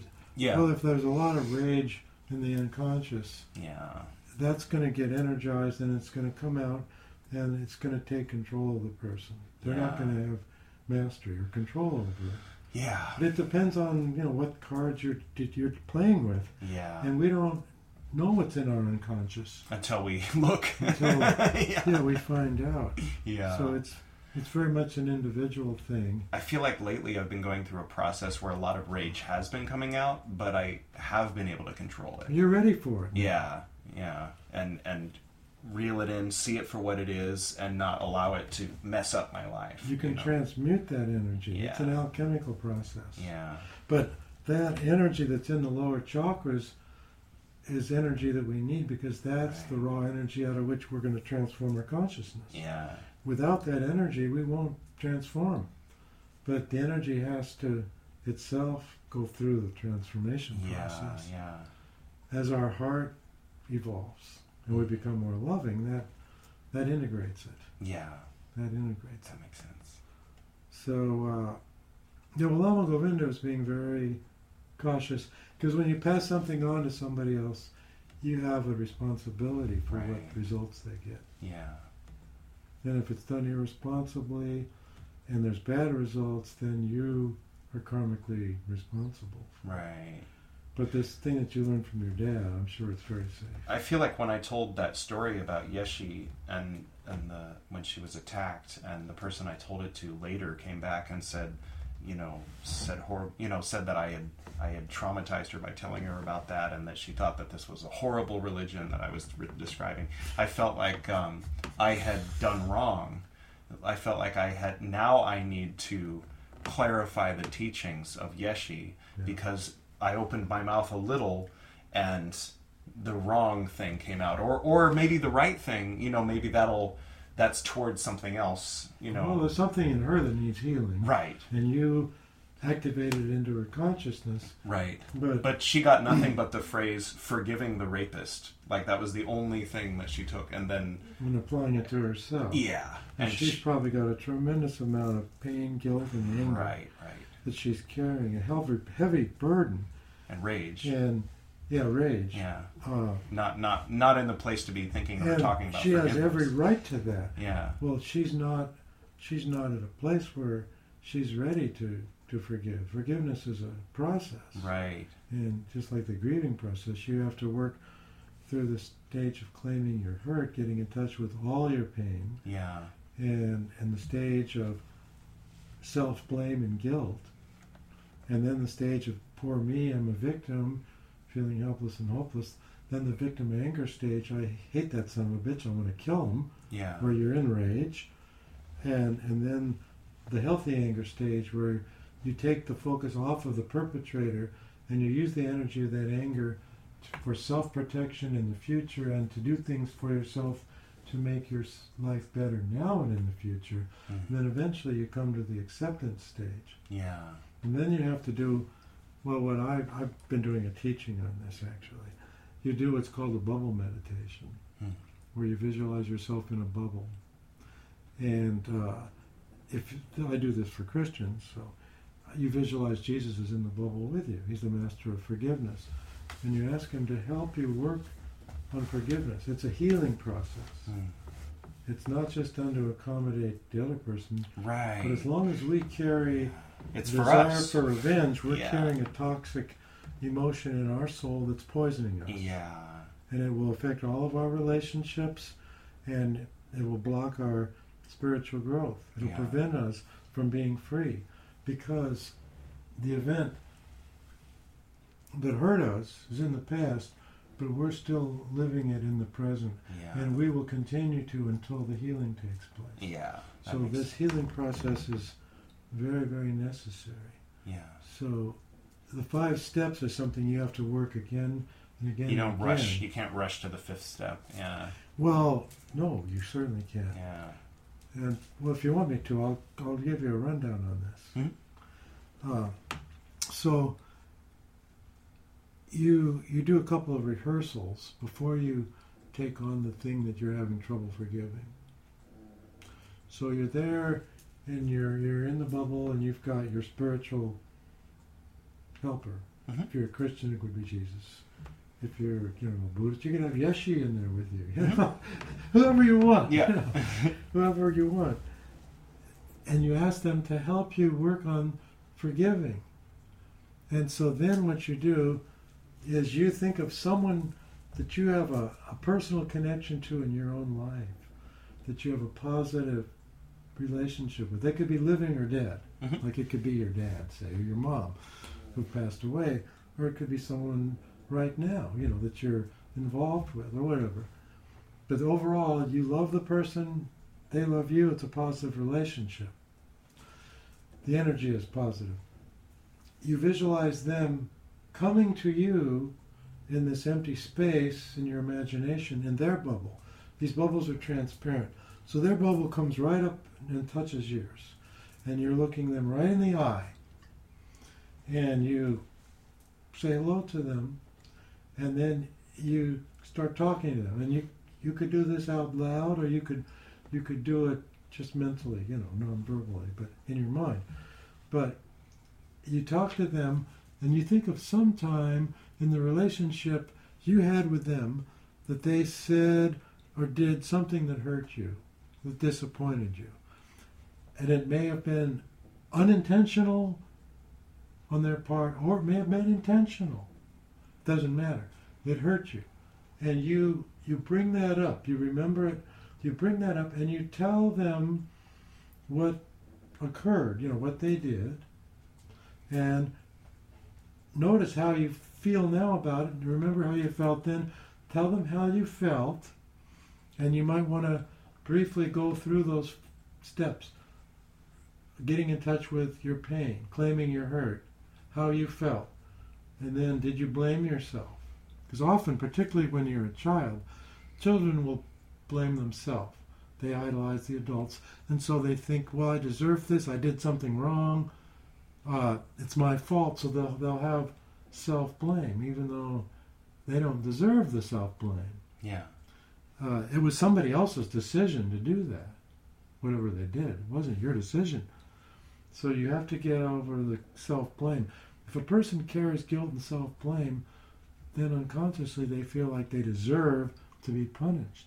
And they'll look for punishment from somebody else, unconsciously in their relationships. So you have to work through that. Then the victim stage, how you felt a victim, and sometimes a victim, when you're in that stage, you might feel your life is ruined. I'll never be the same again. Poor me. Why did they do this to me? I'm no good. I'm a loser. You get depressed and you get discouraged, and you're seeing things through very gloomy eyes. You feel horrible. Yeah. And you feel like you're a failure, and but you have to allow yourself to fully experience it in order to process it and work beyond it. The only way you get beyond it is by going through it. You never can get beyond it if you try to avoid it. And the normal thing that people do is avoidance.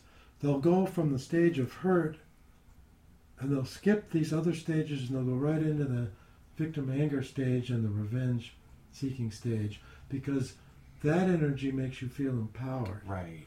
And you feel like it doesn't hurt. I'm going to kill that person. Yeah, or that makes sense. I'm going to see them suffer the same way I did. If you have that feeling of hatred and the thirst and desire for revenge, and you're harboring that, and it feels good because you feel empowered.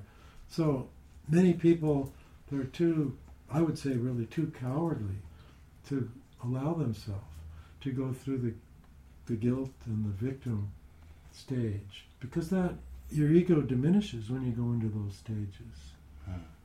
And you're experiencing, pain and suffering. I mean, it's not fun by any means. But then you go into the victim anger stage, and you have to allow yourself to feel all that anger, but you restrain yourself from acting it out. In other words, you allow it to pass through your consciousness. And then you move into the positive anger stage, where you turn that energy around and use it. You talk to the wounded child in you or whatever. I'm going to protect you. Nobody is ever going to do this to us again. And you discover, what led up to it, what are the warning signs, and you use it for self-protection in the future, and then you use it to think of things you can do to make you and your life better. And so that's a power. You don't want to suppress it or deny it. You're rechanneling it in a constructive way. Yeah. And then finally you come into the acceptance stage. When you're in the acceptance stage, you've fully digested the thing. You've accepted that, yeah, this happened, but now it's in the past tense, happened. It is no longer continuing to happen to me. I am no longer suffering the hurt. I'm no longer feeling guilty. I'm no longer the victim. I'm no longer the angry victim that wants revenge. I am doing things to protect myself and to make my life better, and it's in the past. And when you can go through all of that and revisit it and feel at peace with it the whole time, then you know the healing has happened. But as long as you keep feeling any negativity in any of those steps, the healing isn't complete yet. It's in process. Yeah. But it's possible to get stuck in any one of those steps and stay there, for indefinite amount of time. I'll give you a handout I have on this. Oh, yeah. And you could share it with people. Cool. Yeah. So anyway, you do the first one with someone you have a positive relationship with, and you say to them, after you go through the 5 steps, I forgive you for, whatever it was. And whether it was intentional or unintentional, I forgive you. And then you say, please forgive me for anything that I ever said or did, whether it was intentional or unintentional, that caused you hurt. You ask them to forgive you. And then you feel at peace with it. Then you do, and you can invite them into your bubble if you want to help you with the rest of this work. And this work might take you weeks or months or even longer. Then you invite someone that you do not have a personal relationship with, but that you know was a negative person.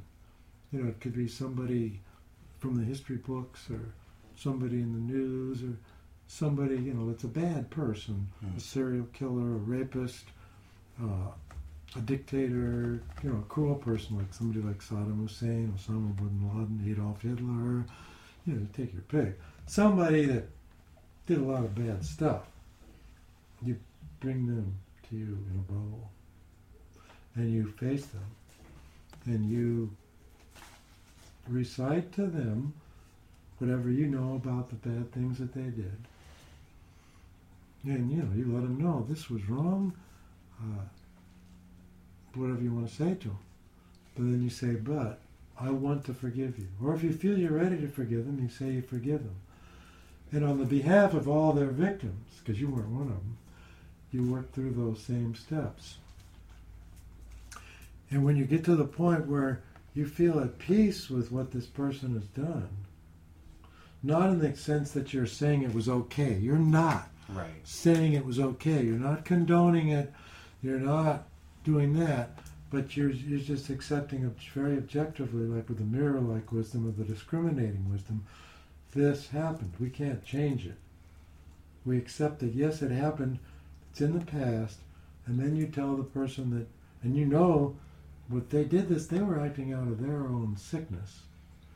And you start having compassion for them. Because the karma they created is causing them mucho suffering in future, and now you tell them you forgive them. And you're at peace with it. So after you've done that, then you're ready to take on the personal issue with the person now in this life that is hard to forgive. Yeah. And you do the same things. We've done in these 2 rehearsals, and you bring them to you in their bubble, and you face them. And you start reciting to them what they did that hurt you. And you notice where you are. You start out with claiming your hurt. Tell them, get in touch with the hurt. Allow yourself to feel the sadness, the pain, the disappointment. If the person betrayed you, they lied to you, they stole from you, they stabbed you in the back, they embarrassed you in front of other people, whatever they did. You say that. And then you feel the heart, the pain, the sadness, and you express that to them. And then you move into the guilt, and you look deeper into yourself and see if there was any self-blame attached to that. Did I set myself up for this? Did I ask for it? Is it my fault? Did I deserve it? And really search into your soul and see if there's any self-blame or guilt. And then you've got to tell yourself, no, this was not my fault, not my responsibility. I did not deserve it. This person made the choice to do this to me, acting out of their unhealed pain and anger and so forth. And then you move into the victim stage and you notice how it destroyed your ego, at least, temporarily. Yeah. And you've tasted the bitterness of defeat for the ego. You felt helpless, hopeless, discouraged, poor me, depressed. And some people stay in that wallowing self-pity for a long time. You have to allow yourself to feel the self-pity, but you sure as hell don't want to get stuck in this step, because your life is just going to come to a rushing halt. Right. If you're there and you stay hung up in that, nobody's going to want to be around you, because you're going to be depressing to be around. Yeah. And you're going to become a tragedian in the worst sense of the word. You'll see the tragic side of everything in life, and you'll be pessimistic, and you'll have the blues all the time. Well, you pay your dues, you feel your blues, but you process through that. And then you move up from the victim poor me stage to the victim anger stage, where there's this rush of Mars energy, this rush of solar plexus energy or sacral energy, where you feel a sense of empowerment and self-righteousness and indignation, which is really healthy, but you also feel a sense of anger, rage, and hatred towards the perpetrator. And you want to get even. You want revenge. They deserve to suffer the same way they made me suffer. I'm going to hurt them. I've got to hurt them. I've got to pay them back. I can't let them get away with this. So, you judge them and you want to sentence them and you want to carry out the sentence, basically. So you're either going to arrange for you or for someone else to hurt them. You might be subtle about it. You might be two-faced. And have you ever read that poem by William Blake called The Poison Tree? Well, you should read that. It's about forgiveness and the failure to forgive and how it destroys relationships. The Poison Tree by William Blake. I've got a musical version of it I could play for you if you want to hear it. Anyway, you allow yourself to feel all those horrible emotions. You don't suppress them. You don't say, oh, that's evil, I can't feel that. You are honest with your feelings. Yeah. You allow yourself to fully experience and feel all of that, but you do not act on any of it. You control yourself. You restrain yourself. You hold that energy, and then instead of focusing on this shitty person that you want to screw over and get back at, you look back to yourself and you still continue to feel outrage at what they did, disgust at what they did. But you decide to use that energy for self-protection so that no one can ever do that to you in the future again. Yeah. And you study the history of whatever happened. I mean, we're speaking very generally here, but in many cases, if it's a relationship thing, you can look back and you can see there were warning signs along the way that could have told you to look out, and you might have overlooked them, maybe because you were so maybe intentionally enthralled with the person, or you were having so much fun with them you didn't care, or whatever it was, or you wanted to trust them, whatever it was. So you figure out how you can protect yourself in the future so nobody can do that to you again.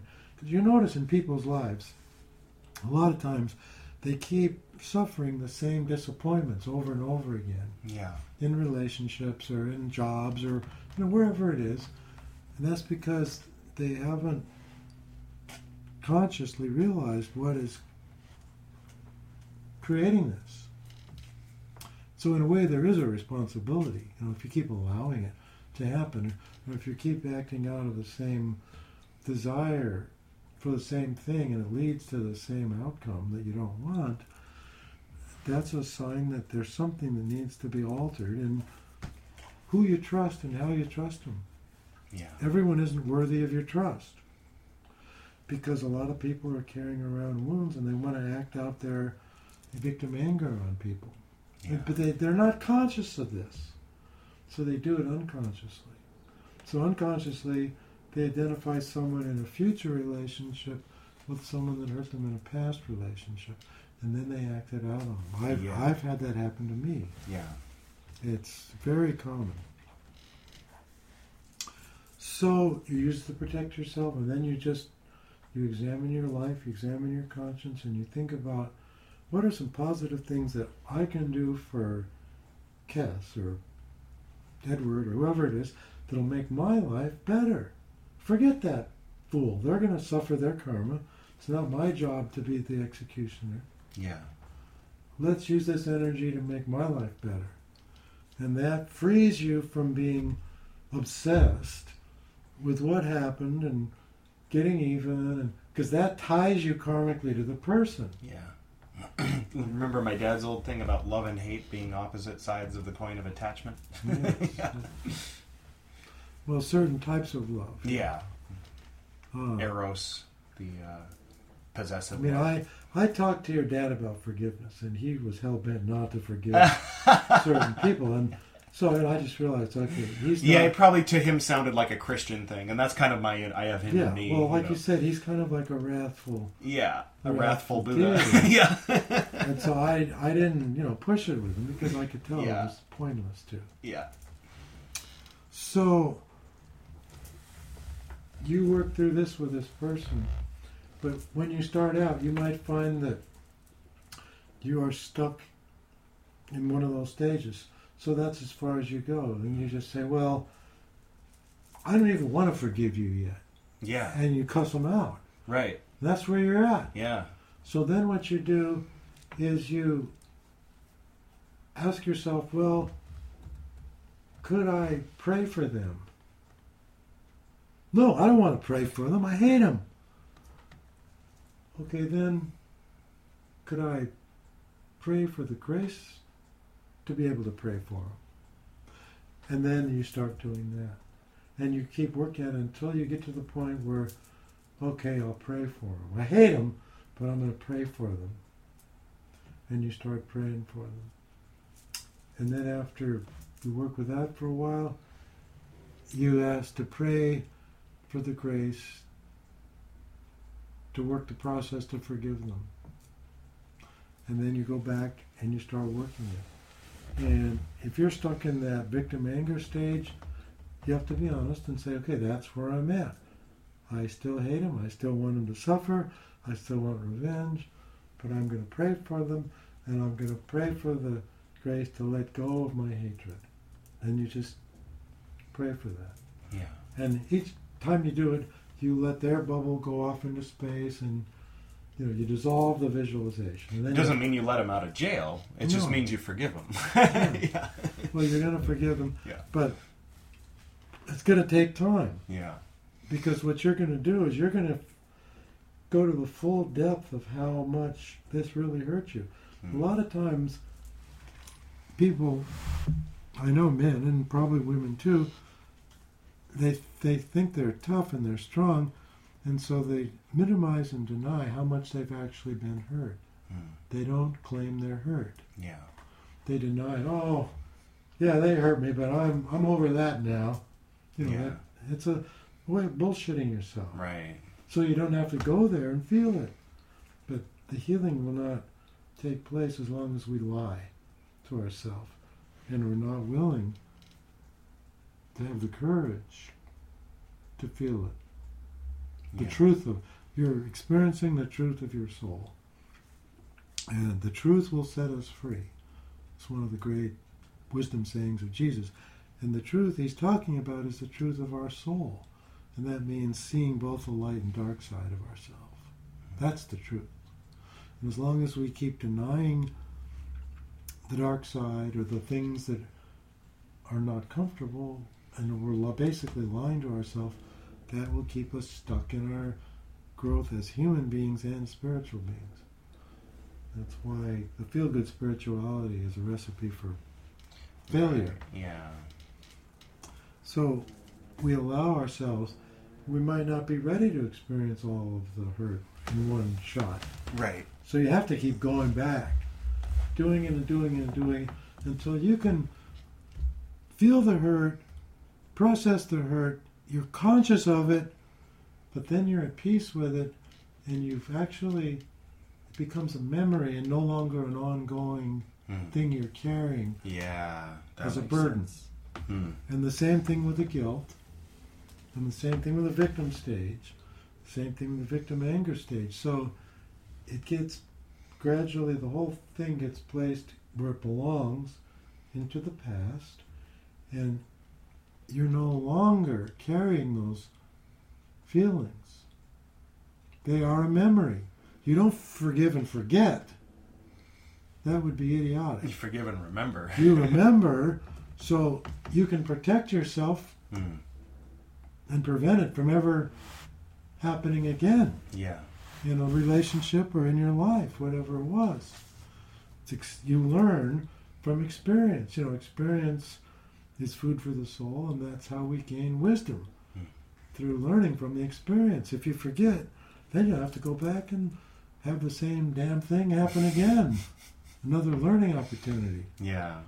Or many things you can learn from the examples of others, so you don't have to suffer the same thing they're suffering. If you realize what their mistakes were, you don't have to make those mistakes. I liked my dad's definition of education, or the definition of formal education. Somewhere in it involved to safely transmit vicarious experience so that you can maximize your life choice potential by being able to move forward from the wisdom gained by other people making those mistakes and having those experiences. They are our teachers. Yeah. I mean, the people that make mistakes are teachers for us if we know how to learn from them. Yeah, or explorers even. Someone goes down a particular trail and they come back to tell you what they found. Exactly. Like you could say that's a mistake because they went off the main trail, but maybe they did it on purpose. And even our enemies can be our teachers in that same way. Yeah.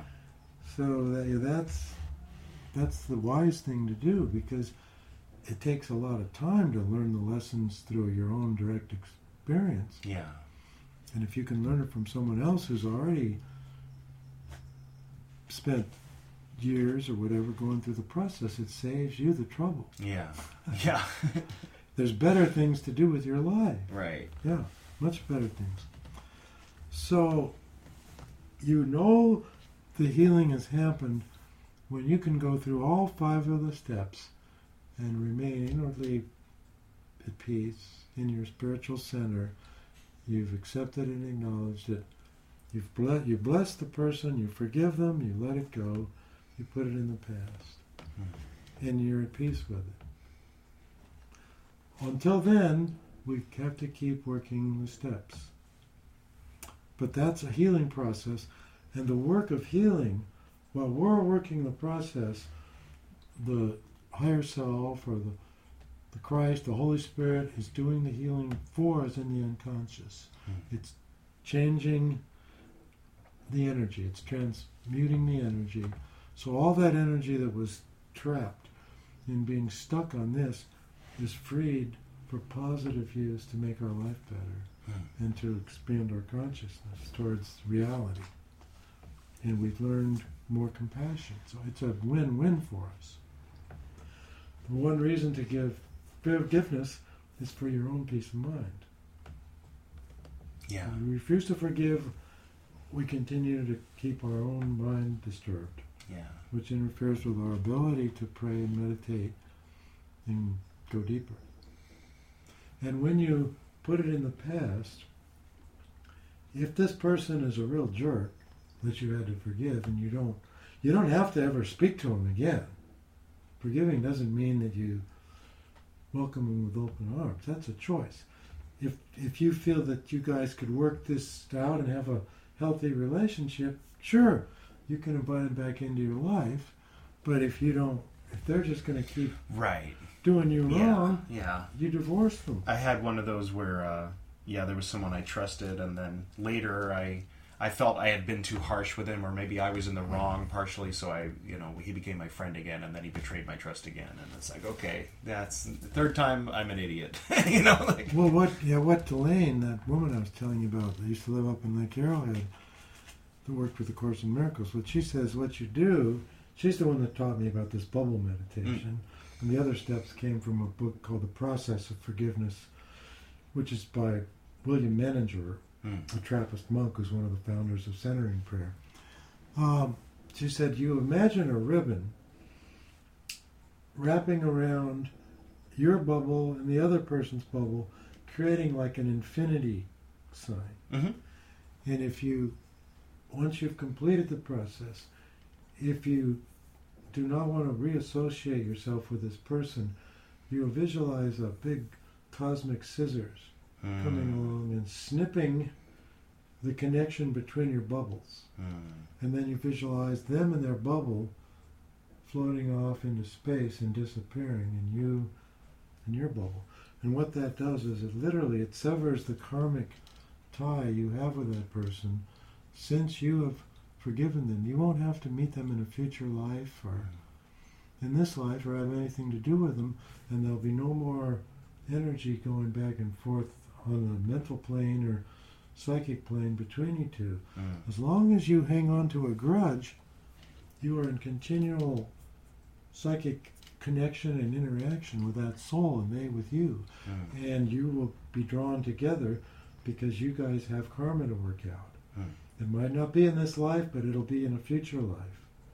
And basically what you want to do is you want to get rid of them. Yeah. Let them go their way. Their karma will be faced and your karma will be faced. And it'll be resolved. But it's not my job to be the judge, the jury, and the sentencer and the executioner of their karma. Right. Leave that to the forces of the universe or God or whatever. I'm thinking of a particular case where there was someone who I feel that I've forgiven, but I take it upon myself to let the world know what he's up to and what my experience was with him. Well, if you're going to save other people from suffering, you're doing a noble thing. Out of compassion. Yeah, you're doing a noble thing. Because if you don't, you bear a little responsibility for the wrong he does. Exactly. I mean, like a classic example is this. There's somebody that you know, this is all hypothetical. There's somebody that you know that's a serial rapist or a serial murderer, who kidnaps innocent children and tortures them and, kills them or whatever. Someone that's a monster. And they tried to make you their victim, but you figured out their game before they were able to play it on you, and you got rid of them from your own life. But you know that person's out there, and they're going to keep doing this to other people. Yeah. So, are you in a position to kill them or get them arrested or whatever it is? Do you just stay quiet about it and let them go their way and continue doing the evil? Or do you do something that's going to prevent them from doing it? Right. And could you even do that bubble method and cut the cord with them and let them fade into darkness? Would that even be appropriate if they are out doing bad things? You know they're out doing bad things, and by being quiet about it, you're passively assisting it in a way. You're allowing it. You're enabling Yeah. it. Well, what I would say the thing to do would be they would need to be exposed. Well, I think we do have an obligation to protect the innocent, to protect virtue and righteousness. I mean, that's what the Kabura principle is.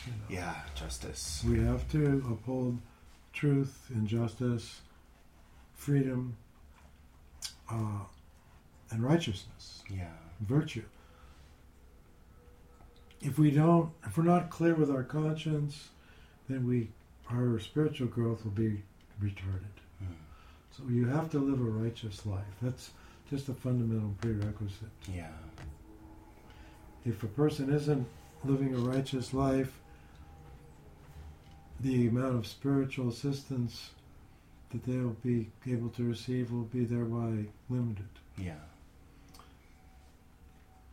Of course, we may have unconscious things in us, but if we're sincerely working to overcome that, the grace will be there to help us. Yeah. Especially if we're willing to take responsibility for the full truth of our soul, and we're not in denial, Right. and we're not misusing our authority, our power, our position to take advantage of others or gratify our false self, our ego. And that kind of brings to mind the idea of the shadow, the Jungian idea, and projecting the shadow outward on someone else and saying they're the monster rather than being able to admit that. Yeah, that's the classic thing. We have to integrate our own shadow. Yeah. And the shadow doesn't contain just negative things. It often contains positive things too Yeah. in ourself that we haven't accepted. It may contain gifts and talents and abilities and qualities we have that we were afraid to exercise for whatever reason. Sometimes it might be because, well, if I become that way, then people will take advantage of me, so I'm not going to be that kind and giving. Right. Yeah. Because I was hurt the last time I was kind and giving. Yeah, or the last time I opened myself up in a relationship, I was betrayed, and so now, I'm hesitating because I'm afraid I'm going to be betrayed, and, that kind of thing. Yeah, I'm a great respecter of Carl Jung, though one thing I disagree with him on, and I think you'll probably agree with me on this, was he studied Eastern religion and Western religion, and he felt that Westerners should stick to Western religion, Right. because the Western psyche and the Eastern psyche Are different were psyches. different. Yeah. And so that it was inappropriate for a Westerner to practice the meditation of the Secret of the Golden Flower, which I started practicing when I came into it. And the being that I was contacted was a Western being, but he gave me all the teachings in the book before I read it. Where I think there's some truth in that is, like, if somebody's raised in a Christian church, it might be useful for them to study Hermetic Kabbalah, like maybe before jumping ship completely into a foreign system that is brand new to them. I would agree. Yeah. A person just has to go with what feels right. Yeah, it's not for everybody. Everybody's Rings path. true in their heart. Yeah. And there are so many choices. There are more choices than ever in the past world, because it used to be you were born in a certain geographical location and your options were determined by that environment. By your family, all And that was it. Now we have access to a worldwide selection of teachings and practices and tradition. I've heard it mentioned that LSD can accidentally awaken the Kundalini, and for people who aren't ready, and sometimes people go mad that way. Yes. How do you have any thoughts about that? Because I don't know if I understand. Well, LSD is a non-specific psychic amplifier, which means it creates a big psychic opening in a person's consciousness, and it makes things that are in the unconscious come into consciousness.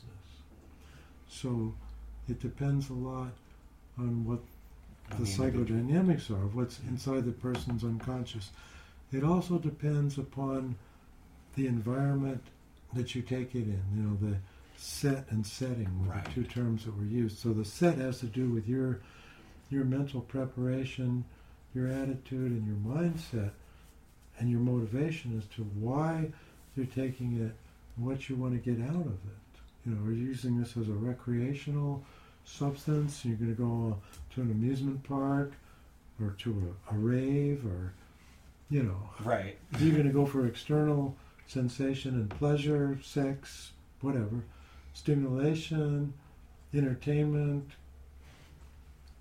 Are you going to go out in nature to commune with nature and the elements? Are you doing it to seek and search inside your soul, to find truth, to deepen your self-knowledge and self-awareness? So you could use it in a sacred way. Wow. You could use it in a worldly way. You could use it in a profane way. I just gave me an insight about a particular time I So took mushrooms. there's the set. Yeah. There's a crucial, and the setting has to do with the actual physical environment in which you do it, and who's there, or if you're by yourself, Yeah. who you're with.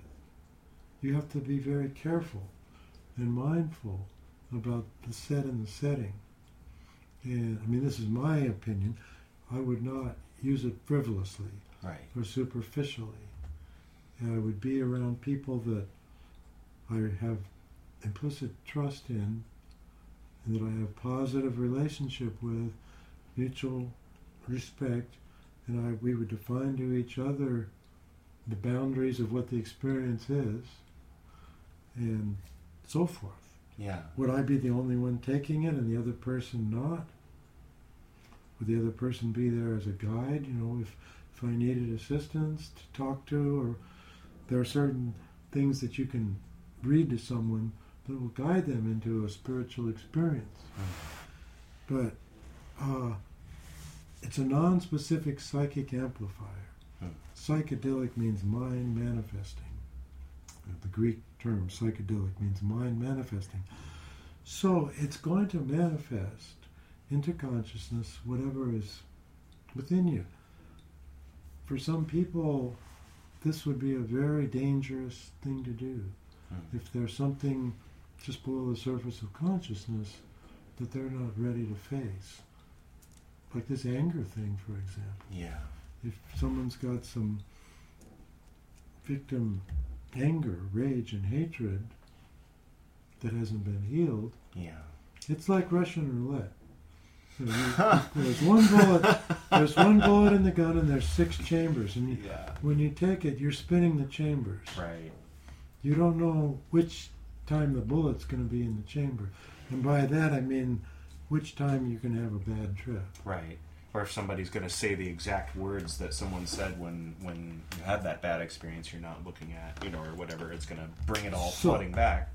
It has the one person said, I think Aldous Huxley quoted this, to fall in hell or soar angelic, just take a pinch of psychedelic. That's kind of a broad outline, Yeah, it's of the true. I've territory. experienced that too. And you guide it yourself, which is, I mean, once you get used to it, it's very empowering, because you can do it when you're not on psychedelics too, when you realize you're going down a particular road and you can decide to change. But when you're on psychedelics and you're like, why is the trip so bad? Oh my God, why is it getting worse? Oh, why is it even worse now? And it's because of that exact thought process that you just had, where, oh, this is uncomfortable. Let's move over here. Love and togetherness, and then it goes away. And then, but someone who's brand new with some heavy psychedelics, like not understanding that, can easily go down into a bad trip. I've actually done it on purpose before. I've done a lot of psychedelics, but I would say if someone is considering experimenting, which I did when I was 20 years old, take it seriously. Yeah. Prepare for it. Know yourself. Realize that there are many possibilities. Do it in a safe environment. Do not go out in public. And you may have a spiritual awakening. You may deepen your self-knowledge and understanding. You may see things that you don't want to see, but don't fight against it. Remember that you will come down and just go with the flow of it. Yeah. And what else would I say? I would say have some good stimuli around you, like some sacred objects Yeah. that you feel a connection to. Yeah. Have someone read something to you that will help you. focus on your higher self, your better angels. And if you experience something, more of the dark side, realize that this is temporary and that it's a lesson, and it's not going to hurt you ultimately. You're going to come out of it. Yeah. But be prepared for whatever. But remember, you will come down. Subjectively, you might be in places where it seems like you're never going to come out of it. Yeah. Objectively, you will come out of it. That's part of the archetype of hell, is that subjectively the person is convinced that there's no way out in time or space. Mm. That's called the no exit situation. Yeah. That's what makes it so hellish. But objectively, there will come an ending to it. But I took you on a sidetrack. Yeah. So, we talked about this forgiveness practice, and then remind me, if I don't remember to give you the handout. Okay. It's in the other room. I know right where it is. Because I did a teaching on this at the retreat center I was at in Amarillo for the retreat staff. And so they made copies, and I have a few leftovers. So, okay, we talked about the white Tara practice.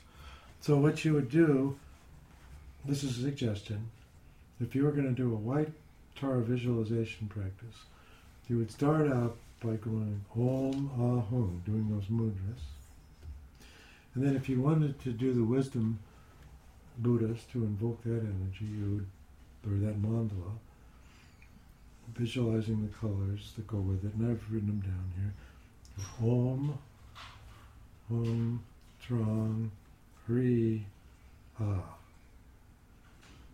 Then you invoke the mandala of the 5 Dhyani Buddhas. And then you take your mala, and the mantra is right here, where you see where it says Om Tari Titari Turi Swaha. Okay? So you would just start doing this white Tara mantra, and you begin by visualizing white Tara in your head. You could go once around the mala, doing white Tara, once around the mala doing red Tara in the throat, once around the mala doing blue Tara in the heart, once around the mala doing gold Tara in the solar plexus, and once around the mala doing green Tara in the sacral center. By the way, green Tara is the female consort of Amoghasiddhi, the wisdom Buddha of the all-accomplishing wisdom. Mm. Each of those Buddhas has a female Buddha consort. And green Tara goes with Amoghasiddhi. Okay. They're all in the Yab Yum position. The Yab Yum? Yab Yum, that's the sexual union position of the yoni and Yeah. the lingam is the Hindu terms for it. Right. In Tibetan they call it Yab Yum. So like Yeshi and Padmasambhava when she's sitting facing him. Okay. Yeah, very yummy. I Yab suppose. Yum. What? Very yummy. Yab I Yum. suppose. That's an easy way to remember it. So you would just, you would Om Tara Tatara Turi Swaha, Om Tara Tatara Turi Swaha. Each time you repeat the mantra, you go one bead. Om Tara Tatara Turi Swaha, Om Tara Tatara Turi Swaha. And you don't have to do it out loud. You can, because the main thing about a mantra is doing it in the mind. But if you do it out loud, then it engages the physical body more. It brings it down to the earth plane more. It brings it into Malkuth more. So you can do this any way you want to, but just using it, you keep repeating the same mantra, but the visualization simply changes as you move from one center, energy center, and color to the next. You work your way down the front of your body doing it, and then you can do it working your way up the back of the body.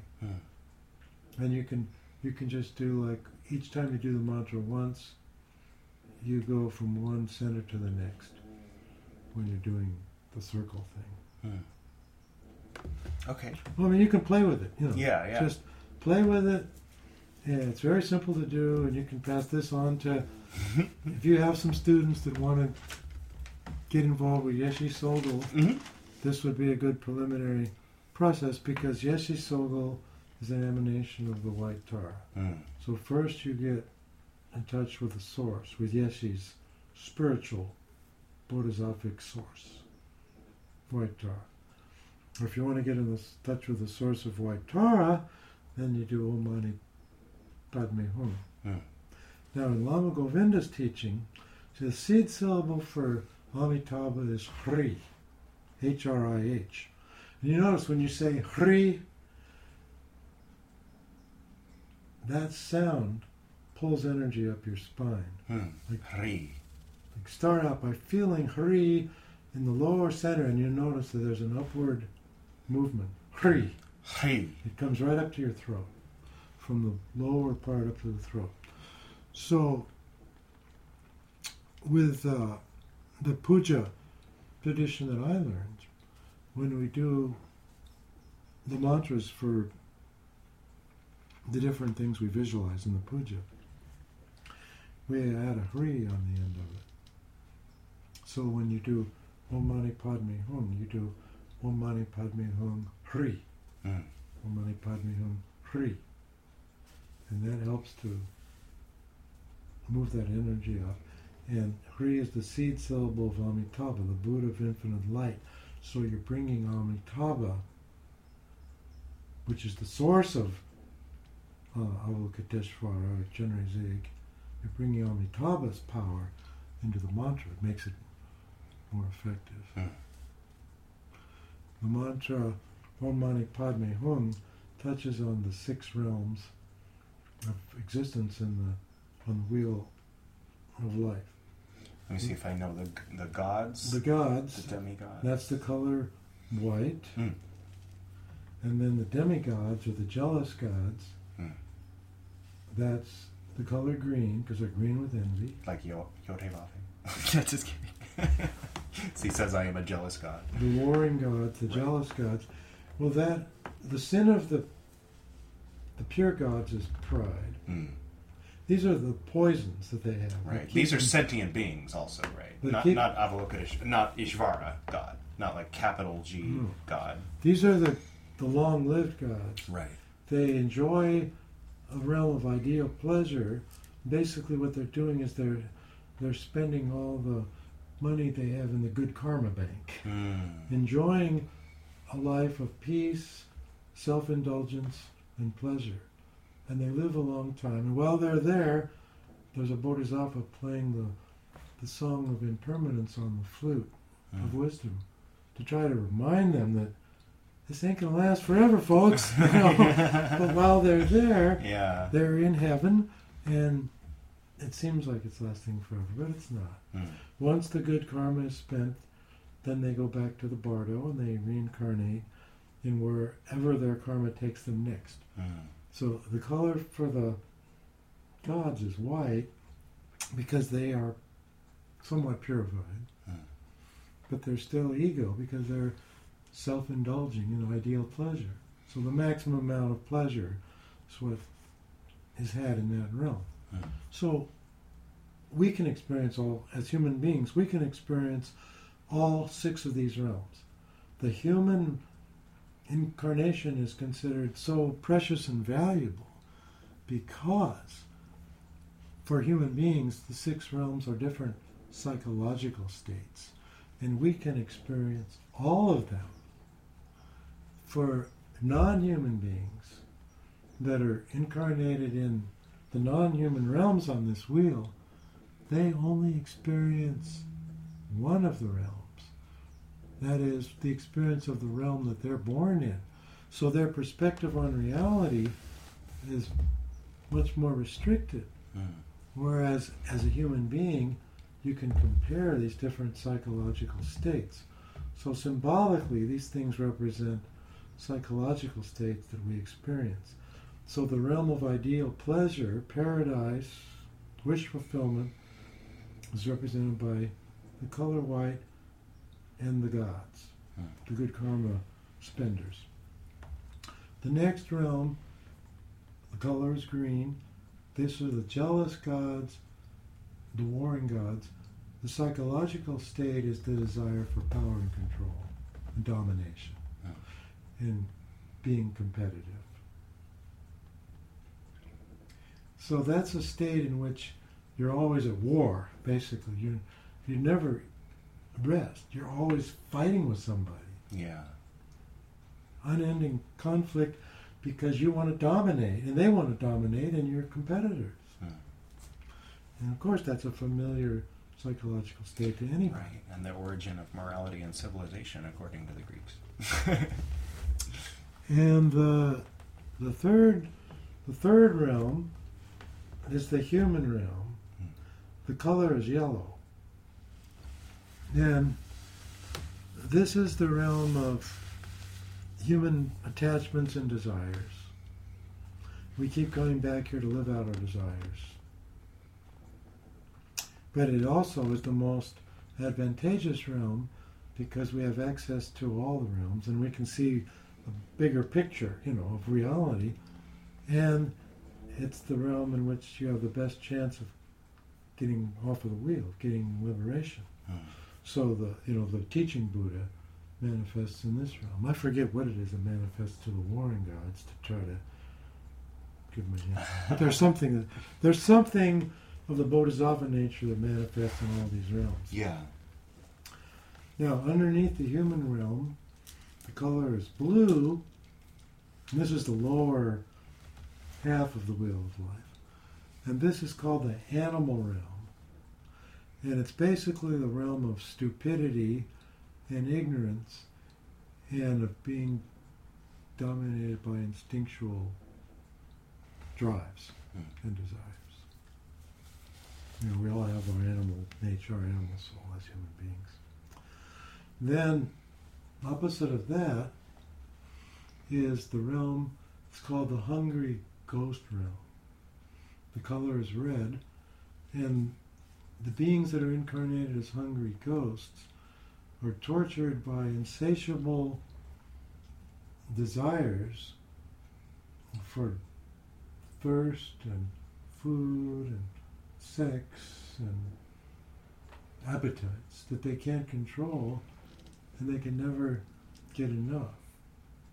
And these would be some of like your lower astral entities, earthbound souls that will attach themselves to human souls as parasites to try to vicariously inspire you to want to pig out or get drunk or do drugs or screw around or whatever, gamble, whatever their thing is, or to be violent, or so they can vicariously share in your experience while they are vampires sucking off of your life force energy. So that's a realm of major suffering and misery. And in the Tibetan tradition, they do certain sacrifices to offer food and drink to these things to appease their suffering. But it's the basic thing of being driven by your appetites and unfulfilled desires. Yeah. Then the final realm, there's more than one of them actually, but the color is black, the opposite of white. It's the opposite of the gods that are in heavenly paradise. This is the hell realms of primary suffering, where you're born into a body that can only experience pain and suffering. So it's a realm of torment on every single level, suffering, misery, and hell. They have a hot hell and a cold hell, and basically that's all you experience in that realm. And they have all kinds of gruesome descriptions of where demons Lotus is being torn to pieces. You're being dismembered by demons, but you can't die, and you're being tortured, and so it's basically the hell experience. That's the wheel of life. The 6 syllables, Om Mani Padme, Mani Padme Hum, purifies each of those 6 realms within you when you do the mantra. And then you do the Hri to bring in the Amitabha energy, which is off of the wheel. So basically the Chenrezig / Avalokiteshvara, his mantra is for purifying all these realms of impermanence and suffering. And the gods start to suffer when they start to realize that they're going to lose their paradise. Then they start tripping on, what's going to happen next? Am I going to be born into a hell realm or into a hungry ghost realm? Or I don't want to leave here, It's so nice. But you got it. Yeah. It's all impermanent. So attachment, again, is the thing that causes the suffering. Yeah, it keeps you bound. Yeah. You either want to get away from or stay in. It doesn't matter. I really loved in the Lotus-born Padmasambhava's description of what you just described, but the way that he put it was that Avalokiteshvara has compassion upon the 6 types of sentient beings, and when any one person says once, Om Mani Padme Hum, in the old book it's Hum, but Hum, of course, is the origin, then all of these 6 states are emptied and they cease to be, and all becomes infinite light. Or I'm using the word infinite light, but it all becomes bliss. And it's just such a power. It's because in order to really, it's like if someone says to me, "Imagine the sky disappearing," I can go, "Okay."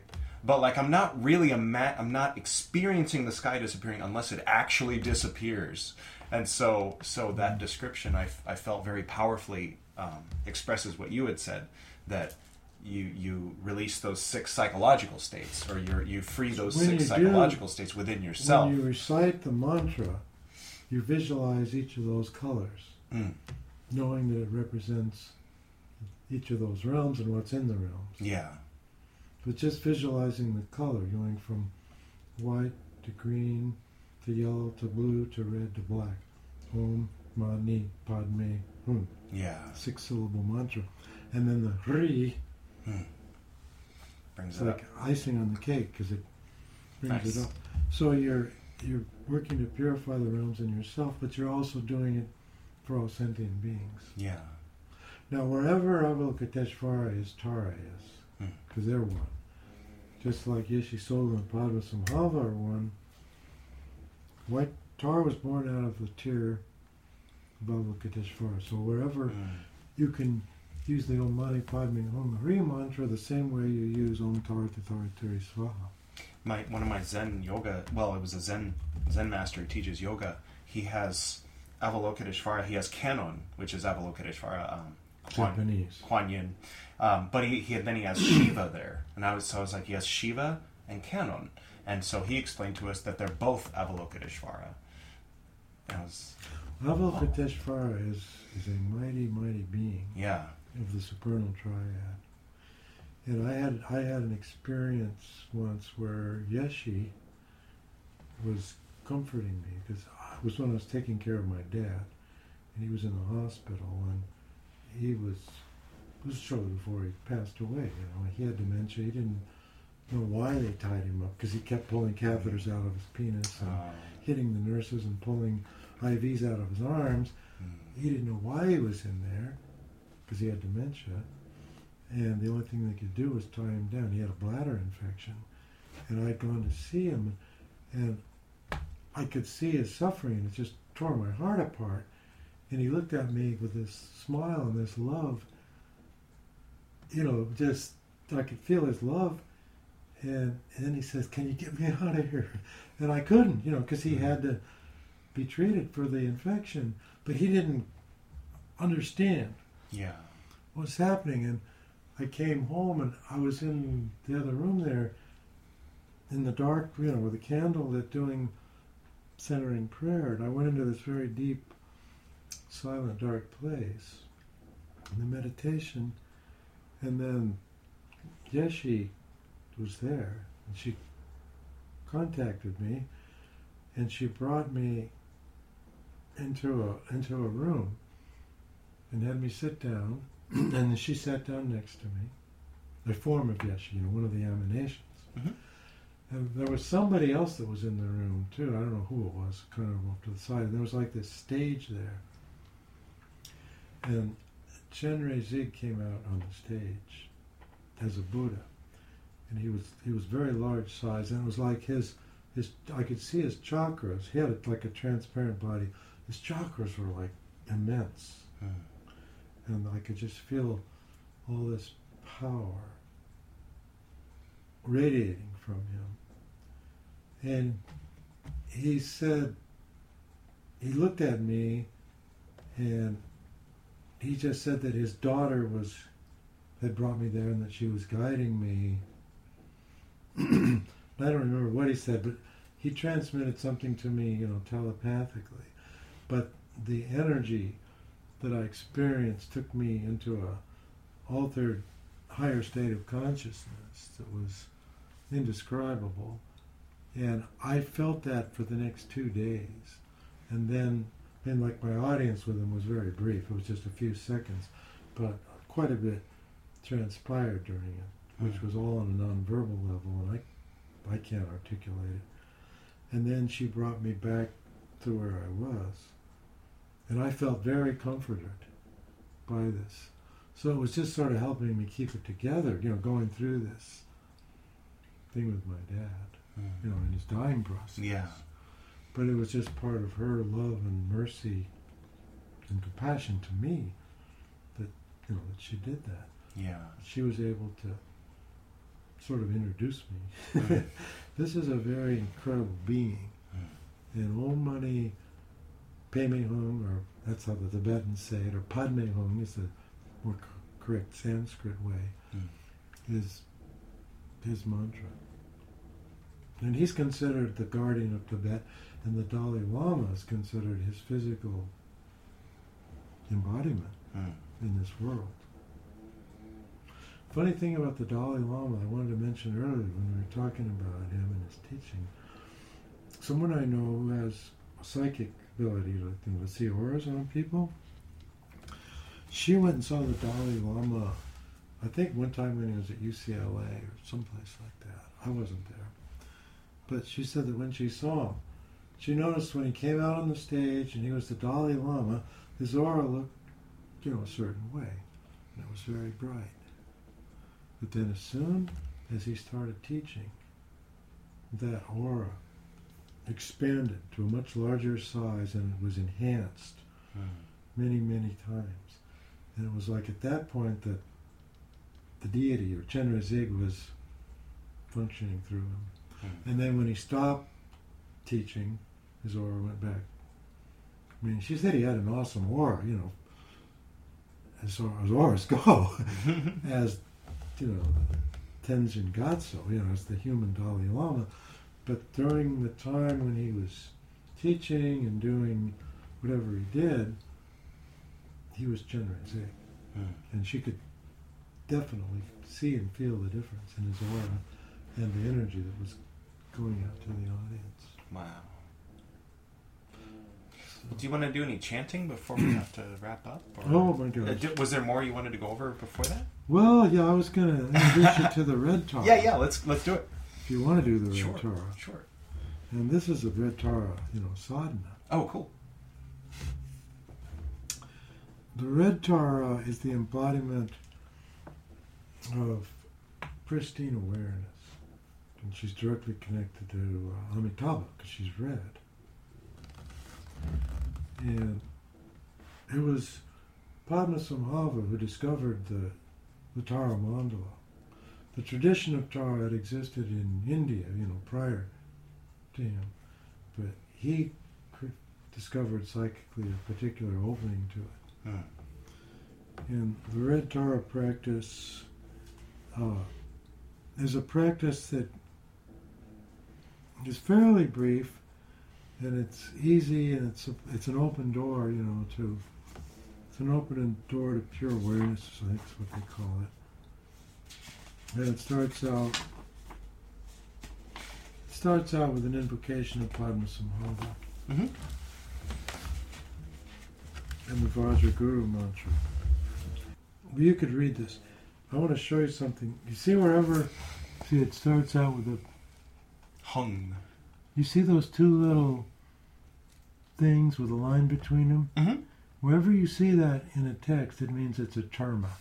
Oh. It's one of the texts that was hidden by Yeshi Sogol and discovered by a Turton later on. So this Red Tara text was discovered by a Turton, and I don't know exactly when, but it was fairly recently. And then this Turton shared the practice with Chogdud Tulku, who's the one that, he didn't speak any English, but he's the one that designed this. This is a picture of Padmasambhava. And then this is a picture of Red Tara. Somewhere she's in here. She's in here too, but well, anyway, you could just read this. Well, I'm going to the restroom. Okay. You might want to pause the recording for a minute if you want to, or you could just read the thing out loud. It says, Hung, on the northwest border of the country of Orgyan, in the pollen heart of a lotus, you attained marvelous, most excellent Siddhi. Renowned as the lotus-born, you are surrounded by a circle of many sky dancers. As I practice, following in your footsteps, I pray you approach to confer your blessings. O Guru Padma, bestow Siddhis upon me. And then you recite the Vajra Guru mantra.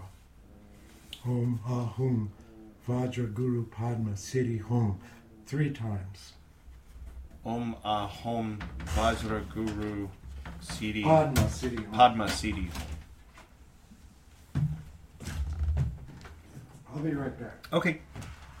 In the space in front of me, the mother of all the victorious ones, Arya Tara, actually appears, and to her I pray. Now, as I and countless others are lost in the ocean of samsaric suffering, I seek Buddhahood to gain temporary and ultimate happiness for myself and all living beings.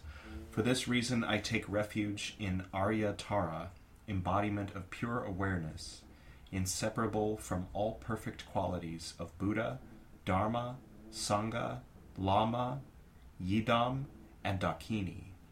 From the depths of my heart I pray, evoking from Tara's forehead, throat, and heart a brilliant surge of rainbow light. As the light rays touch me and all other beings, the poisonous fruits of negative karma, sickness, demonic afflictions, and obstacles evaporate like dew in the morning sun. Merit, wisdom, glory, health, and longevity increase beyond measure. Jedzun fagma drolma kied kien no gal kien kun sel sam don nur drub dzad. Illustrious Tara, please be aware of me, remove my obstacles, and quickly grant my excellent aspirations. Om Tare Tam Soha.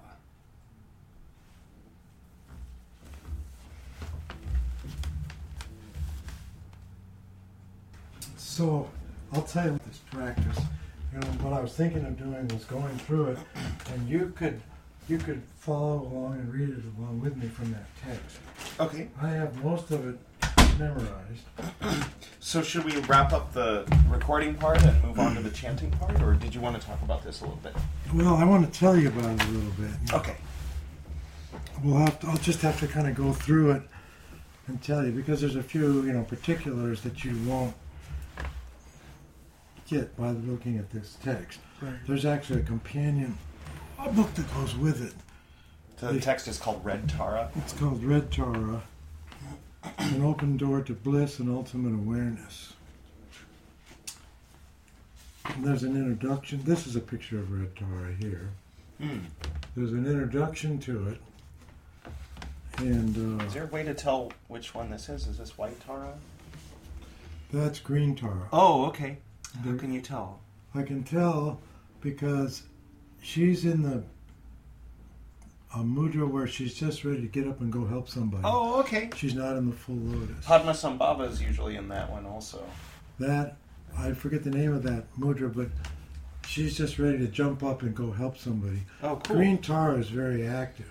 Yeah. And then the white Tara is always in the Vajrasana, in the full lotus, and she's in meditation. So she's more introverted, this one's more extroverted. Okay. There's also like 21 Taras. There's a very rich tradition of Tara, as you can imagine. So, we do the 7-line prayer, which invokes the blessing of Guru Rinpoche, Padmasambhava. And then, when you start this, you bring Tara, you visualize red Tara coming to you, and you go like this. And you're pulling her so she's right in front of you.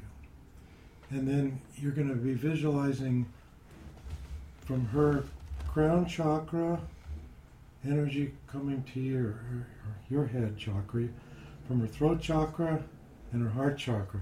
She's going to be, you're in a receptive attitude. Her energy is going to be transmitting to you while you do this practice. And so you're doing this visualization while you're doing it. So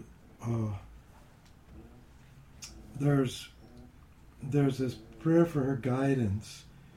The English translation of it is, Illustrious Tara, please be aware of me, remove my obstacles, and quickly grant my excellent aspirations. I'll be chanting that in Tibetan to go halfway around the mala, and then we'll do the red Tara mantra, which is Om Tari Tam Soha. It's a shorter one than the other Tara mantra. Om Tari Tam Soha. And then, after you finish this, we do this mandala offering. And so, you visualize, this is a mudra, universal mudra. You visualize the universe. You repeat this 3 times. Oh, there we go. See, it's a little tricky. It's similar to the Kali Mudra. Yeah, so you're creating a mandala with your fingers when you do this, see? So your thumbs and your small fingers, and then your ring finger Okay, here we go. is standing upright, and then your pointing finger and your middle finger are connected. Okay. Just like that. Yep. So that's the mandala that you create for this mandala offering. And there's a little mantra you say when you offer it. And you do that 3 times. And then we recite what's on the page here. And I may need some help from this at some point. Some of my memory's doing. And then you go to the next page and you do another one. And all these things that have those little marks, they're part of a Terma treasure that was recovered by the person that introduced this. See, this practice wasn't intended to be done until, say, it was discovered in the year 1850, till 1850 or 1903, or I don't know exactly when they found it. And then there's a blessing for world peace that you do 3 times. This is the Tibetan symbol for Trong. And it also represents red Tara. When you do the meditation part of this, you visualize this symbol in your heart chakra. You're going to be looking at this, unless I need help. Right. I'll just say, pass it to me if I need help. And we repeat the red Tara mantra. And you visualize it going counterclockwise. Just counterclockwise? Yeah, from my point of view. Yeah, from your point of view. You visualize this. With a feminine practice, you go counterclockwise, or feminine deity. If it's a male deity, you go clockwise.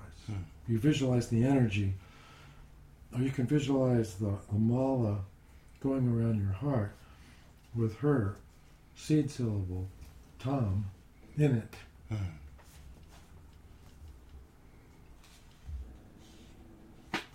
And then there's some concluding prayers that we do. I know this is a lot to give you all at once. That's okay. But you'll have it recorded. So, I'll just start going through this practice with a 7-line prayer, and then you can just turn the pages, and you can read them out loud with me if you want to. Okay. Do you want me to record or no record? Doesn't matter. Okay. They sell this to the general public. Okay. Though they're hesitant about people who haven't been initiated into the practice to do the visualization, Right. which I've given you. Okay, so start out. And you've got a mala right there Mm-hmm. if you want to, work with a mala too, doing this. Om Ahum, on the northwest border of the country of origin, in the pollen heart of the lotus. You were born. You were born in the north part of origin, the pollen of lotus. You attained marvelous, most excellent city. Renowned as lotus born, you're surrounded by a circle of many sky dancers. As I practice following in your footsteps, I pray that you approach to confer your blessings. Om Ahung Vajragu Padma Siddhi Hum. Om Ahung Vajragu Padma Siddhi Hum. Om Ahung Vajragu Padma Siddhi Hum. That was I and countless others were lost on the ocean of samsaric suffering. I'm used to doing this mentally and very rapidly.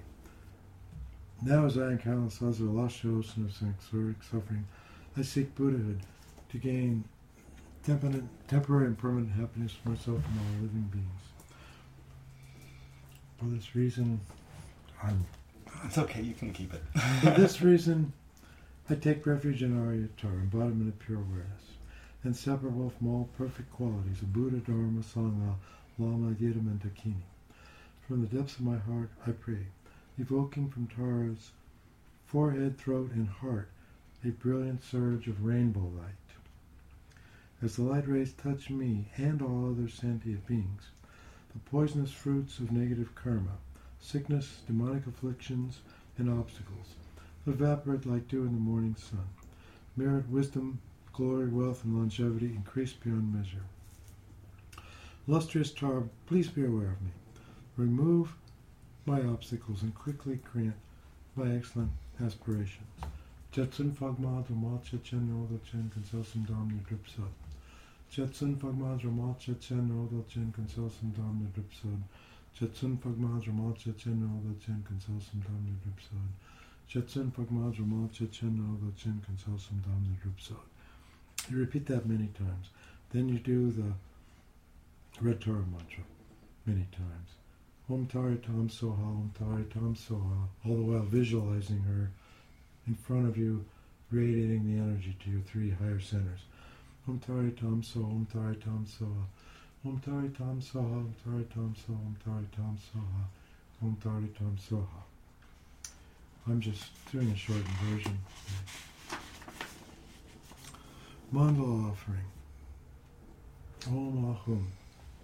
In the 3,000-fold universe, Mount Meru, the 4 continents, the minor continents, and the splendor and glory of gods, nagas, and humans, together with their roots of virtue, are emanated as vast, extensive clouds of perfectly pure offerings. I offer them to Tara, mother of the victorious ones, Tram Guru Ratna Mandala Idam Yami. The 3,000-fold universe, Mount Meru, the 4 continents, the minor continents, and the splendor and glory of gods, nagas, and humans, together with their roots of virtue, are emanated as vast and extensive clouds of perfectly pure offerings. I offer them to Tara, mother of the victorious ones, Tram Guru Ratna Mandala Idam Yami. By the power of having prayed thus from the heart. May the enlightened mind be mastered, and appearances perceived purely as the deity's body. May the meaning of the developing and completion stages be naturally internalized. May conditions inauspicious to the perfect path be pacified, and all conceivable auspicious conditions and aspirations be fulfilled. May the stains and obscurations of non-virtue be cleansed, and harm from other beings and bad dreams be averted. Grant the blessing of protection from the fear of lower existences. May rebirth not occur in the 8 stages devoid of leisure to practice. May all lifetimes be remembered and faculties be clear. May discipline be pure and the mind attend to Dharma. From the ripening of karma caused by delusion, grant the blessing that shields, protects, and conceals. May the malignancy of enemies, demons, and ghostly interferences, the harmful effects of untimely death, epidemics, and illnesses caused by poison, all be pacified and purified, and may the wisdom and activities of Tara be revealed. Om, Ah, Hum. In the pure realm of the victorious ones, the spontaneous presence of the 3 Kayas, is she who gives birth to victorious ones of the 3 times, a cloud of inexhaustible bliss of the 3 secrets. I bow to you, O sublime guide of the 3 realms of existence. From now until I reach enlightenment, I rely on you as my sole source of refuge and protection. In accordance with your former aspirations and commitments, do not waver in your compassion. Fully bestow on me your powers, blessings, and cities.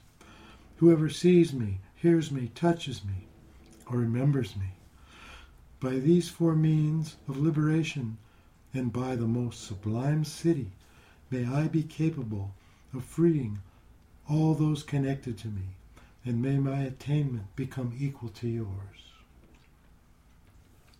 Without relying on the power of magnetizing, how could one gain the necessary qualities to care for others? May I influence all those to be tamed, positive and negative, without exception, by inspiring in them the 4 kinds of devotion. Furthermore, upon mastering positive qualities within a state of liberation, may all beings quickly attain the actual form of the victorious ones, resplendent with the major and minor marks of perfection. Until such time, may we be free from the 8 great fears and from malevolent influences. May such favorable qualities as longevity, glory, and excellence flourish. May the yogas of the 2 stages be mastered, and may we be free from obstacles. In all countries, may disease, war, and famine be pacified. May all beings have bliss, happiness, and engage in the Dharma. May the Buddha's teachings be propagated, and may all beings come under the guidance of Tara, mother of the victorious ones. In all countries, may disease, war, and famine be pacified. May all beings have bliss, happiness, and engage in the Dharma. May the Buddha's teachings be propagated, and may all beings come under the guidance of Tara, mother of the victorious ones. In all countries, may disease, war, and famine be pacified. May all beings have bliss, happiness, and engage in the Dharma. May the Buddha's teachings be propagated, and may all beings come under the guidance of Tara, mother of the victorious ones. Transformation into the wisdom body of Tara. Attachment to ordinary appearances and clinging to my corporeal form subside. From the space of emptiness, my mind's natural awareness spontaneously appears as the brilliant red seed syllable Tam. Instantly Tam transforms into the luminous form of the noble Tara. She is smiling and exceedingly beautiful. Her right hand is in the gesture of supreme generosity and holds a long life vase. Her left hand is in the gesture of the 3 jewels and holds a red upala flower by the stem. Within the petals of the flower are a fully drawn bow and arrow made of delicate flowers. Her garments are made of exquisite silk and draped perfectly in graceful folds. She wears wish-fulfilling jewels and splendid ornaments, as well as a garland of lotus flowers. Half of her hair is in a knot at the crown of her head, half flows down her back. She sits in the posture of royal ease on a sun disk, resting on a red lotus. A full moon appears behind her. The Buddha Amitabha sits on a lotus above her head. She is ruby red. Her glorious rainbow light radiance fills an infinite sphere. On a red lotus and sun disk in her heart, the seed syllable Tam is encircled by the mantra Mala. As the mantra is recited, the mantra Mala begins to revolve. Radiating light from the Mala forms an offering to the Buddhas and Bodhisattvas of the 10 directions. Returned as wisdom blessings, the light is reabsorbed. Then light radiates again to the beings of the 6 realms, dissolving all suffering and transforming everything into the pure phenomena of Tara's pure land. So now we will go around the mala once, reciting the red Tara mantra and doing this visualization as we do it. Then after that, we will dissolve. I'll tell you when we get there. We'll go around there once, doing the per mantra and the visualization. Om Tari Tam Soha, Om Tari Tam Soha, Om Tari Tam Soha, Om Tari Tam Soha, Om Tari Tam Soha, Om Tari Tam Soha, Om Tari Tam Soha, Om Tari Tam Soha, Om Tari Tam Soha, Om Tari Tam Soha, Om Tari Tam Soha, Om Tari Tam Soha, Om Tari Tam Soha, Om Tari Tam Soha.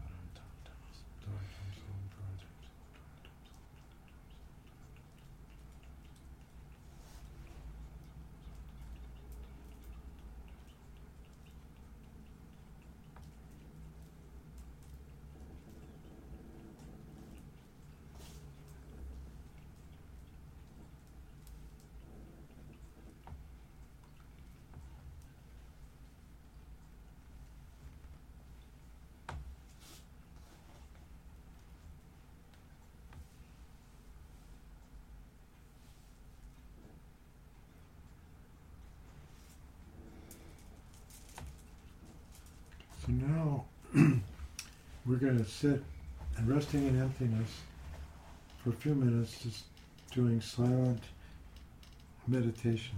It says, when you have completed the mantra repetition, Tara's form dissolves into the natural sphere of emptiness. And we say the throat chakra seed syllable 3 times. Ah, ah, ah. Ah, ah, ah. That's the dissolving of the visualization. Your mind rests in emptiness, the natural state of awareness, for the duration of the meditation session. Then you reappear spontaneously in the form of Tara. So you're identifying yourself with the deity. Appearances are perceived purely as the body of the deity. So everything around you is Tara. Sounds are the speech of the deity, and thoughts are the mind of the deity. This perception of pure phenomena is held as extensively as possible throughout the day. So this is what you do after you emerge from the emptiness meditation. So we'll just abide in the rest of emptiness meditation. I just do centering prayer during this time because it's essentially the same thing.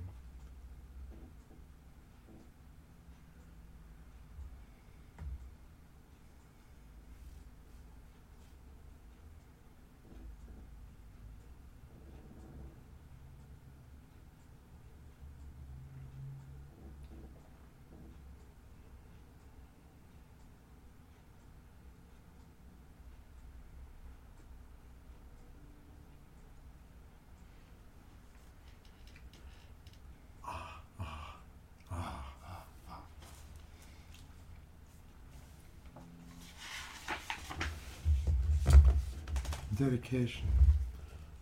Throughout my many lives, and until this moment, whatever virtue I have accomplished, including the merit generated by this practice, and all that I will ever attain, this I offer for the welfare of sentient beings. May sickness, war, famine, and suffering be decreased for every being, while their wisdom and compassion increase in this and every future life. May I clearly perceive all experiences to be as insubstantial as the dream fabric of the night, and instantly awaken to perceive the pure wisdom display in the arising of every phenomena. May I quickly attain enlightenment in order to work ceaselessly for the liberation of all sentient beings. Prayer of aspiration. Buddhas and Bodhisattvas all together, whatever kind of motivation you have, whatever kind of beneficial action, whatever kind of wishing prayers, whatever kind of omniscience, whatever kind of life accomplishment, whatever kind of benevolent power, and whatever kind of immense wisdom you have, then similarly I, who have come in the same way to benefit beings, pray to attain these qualities. The auspicious wish. At this very moment, for the peoples and nations of the earth, may not even the names disease, famine, war, and suffering be heard. Rather, may their moral conduct, merit, wealth, and prosperity increase, and may supreme good fortune and well-being always arise for them.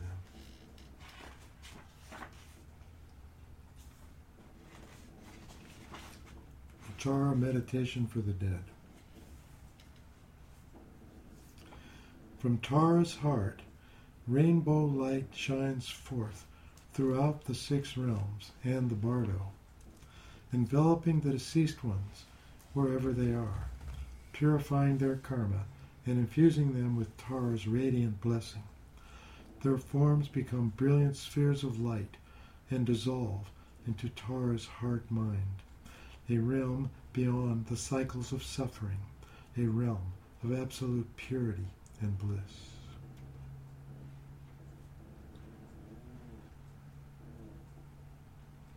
You can meditate in this way during 49 days after the death, dedicating the merit of your practice to the deceased.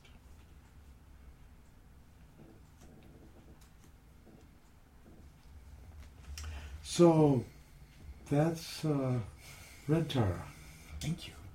There are more things in here, but that's basically what I do. I don't do everything that's in there. Very cool. Thank you so much. Yeah, there's some symbolism in the visualization that I could tell you about. Like the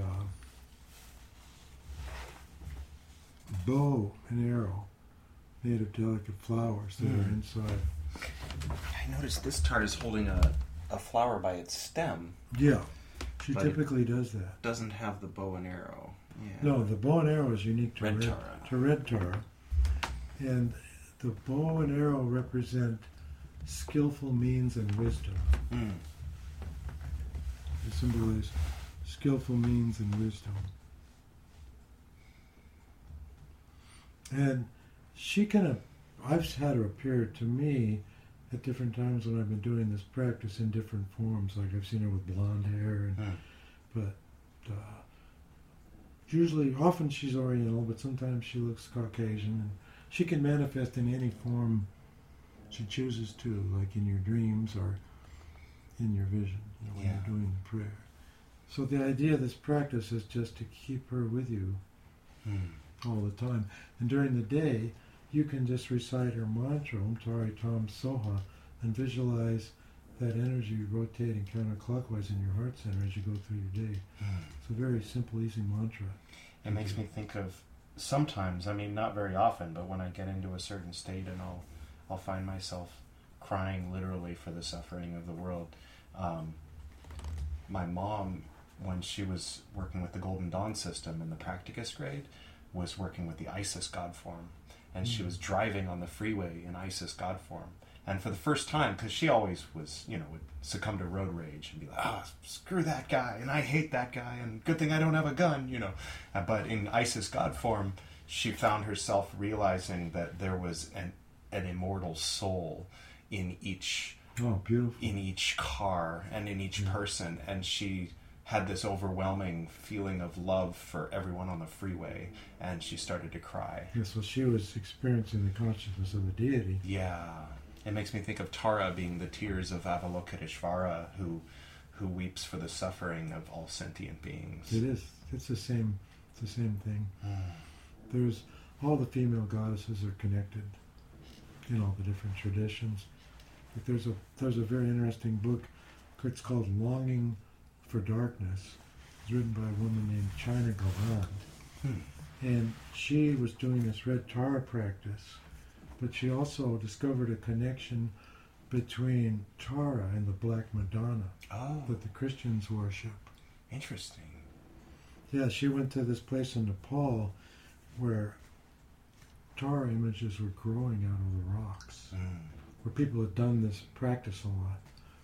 And then she went to a place in Poland where the Black Madonna was growing out of the bark of trees from people dedicating their prayers to her. Yeah. Thank you so much for all of this.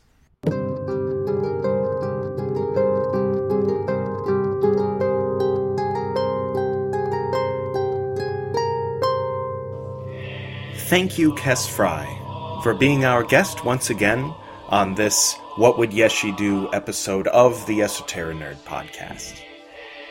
If you or someone you know has a relationship with Yeshi Dawa, Yeshi Tsogyal, or Tibetan Buddhism in general, if you have anything to add or to challenge from these past two What Would Yeshi Do episodes, please contact me so that we can schedule your episode of What Would Yeshi Do. Special thanks to Susumu Ueda and his father and the other monks at Jofuku-in on Mount Koyasan for the music you're hearing right now. Special thanks to Jean-Michel Jarre for the album Equinox, which played in the background during the Secret of the Golden Flower segment. And special thanks to you, the Esoteric Nerd, listening to this podcast. Bye for now.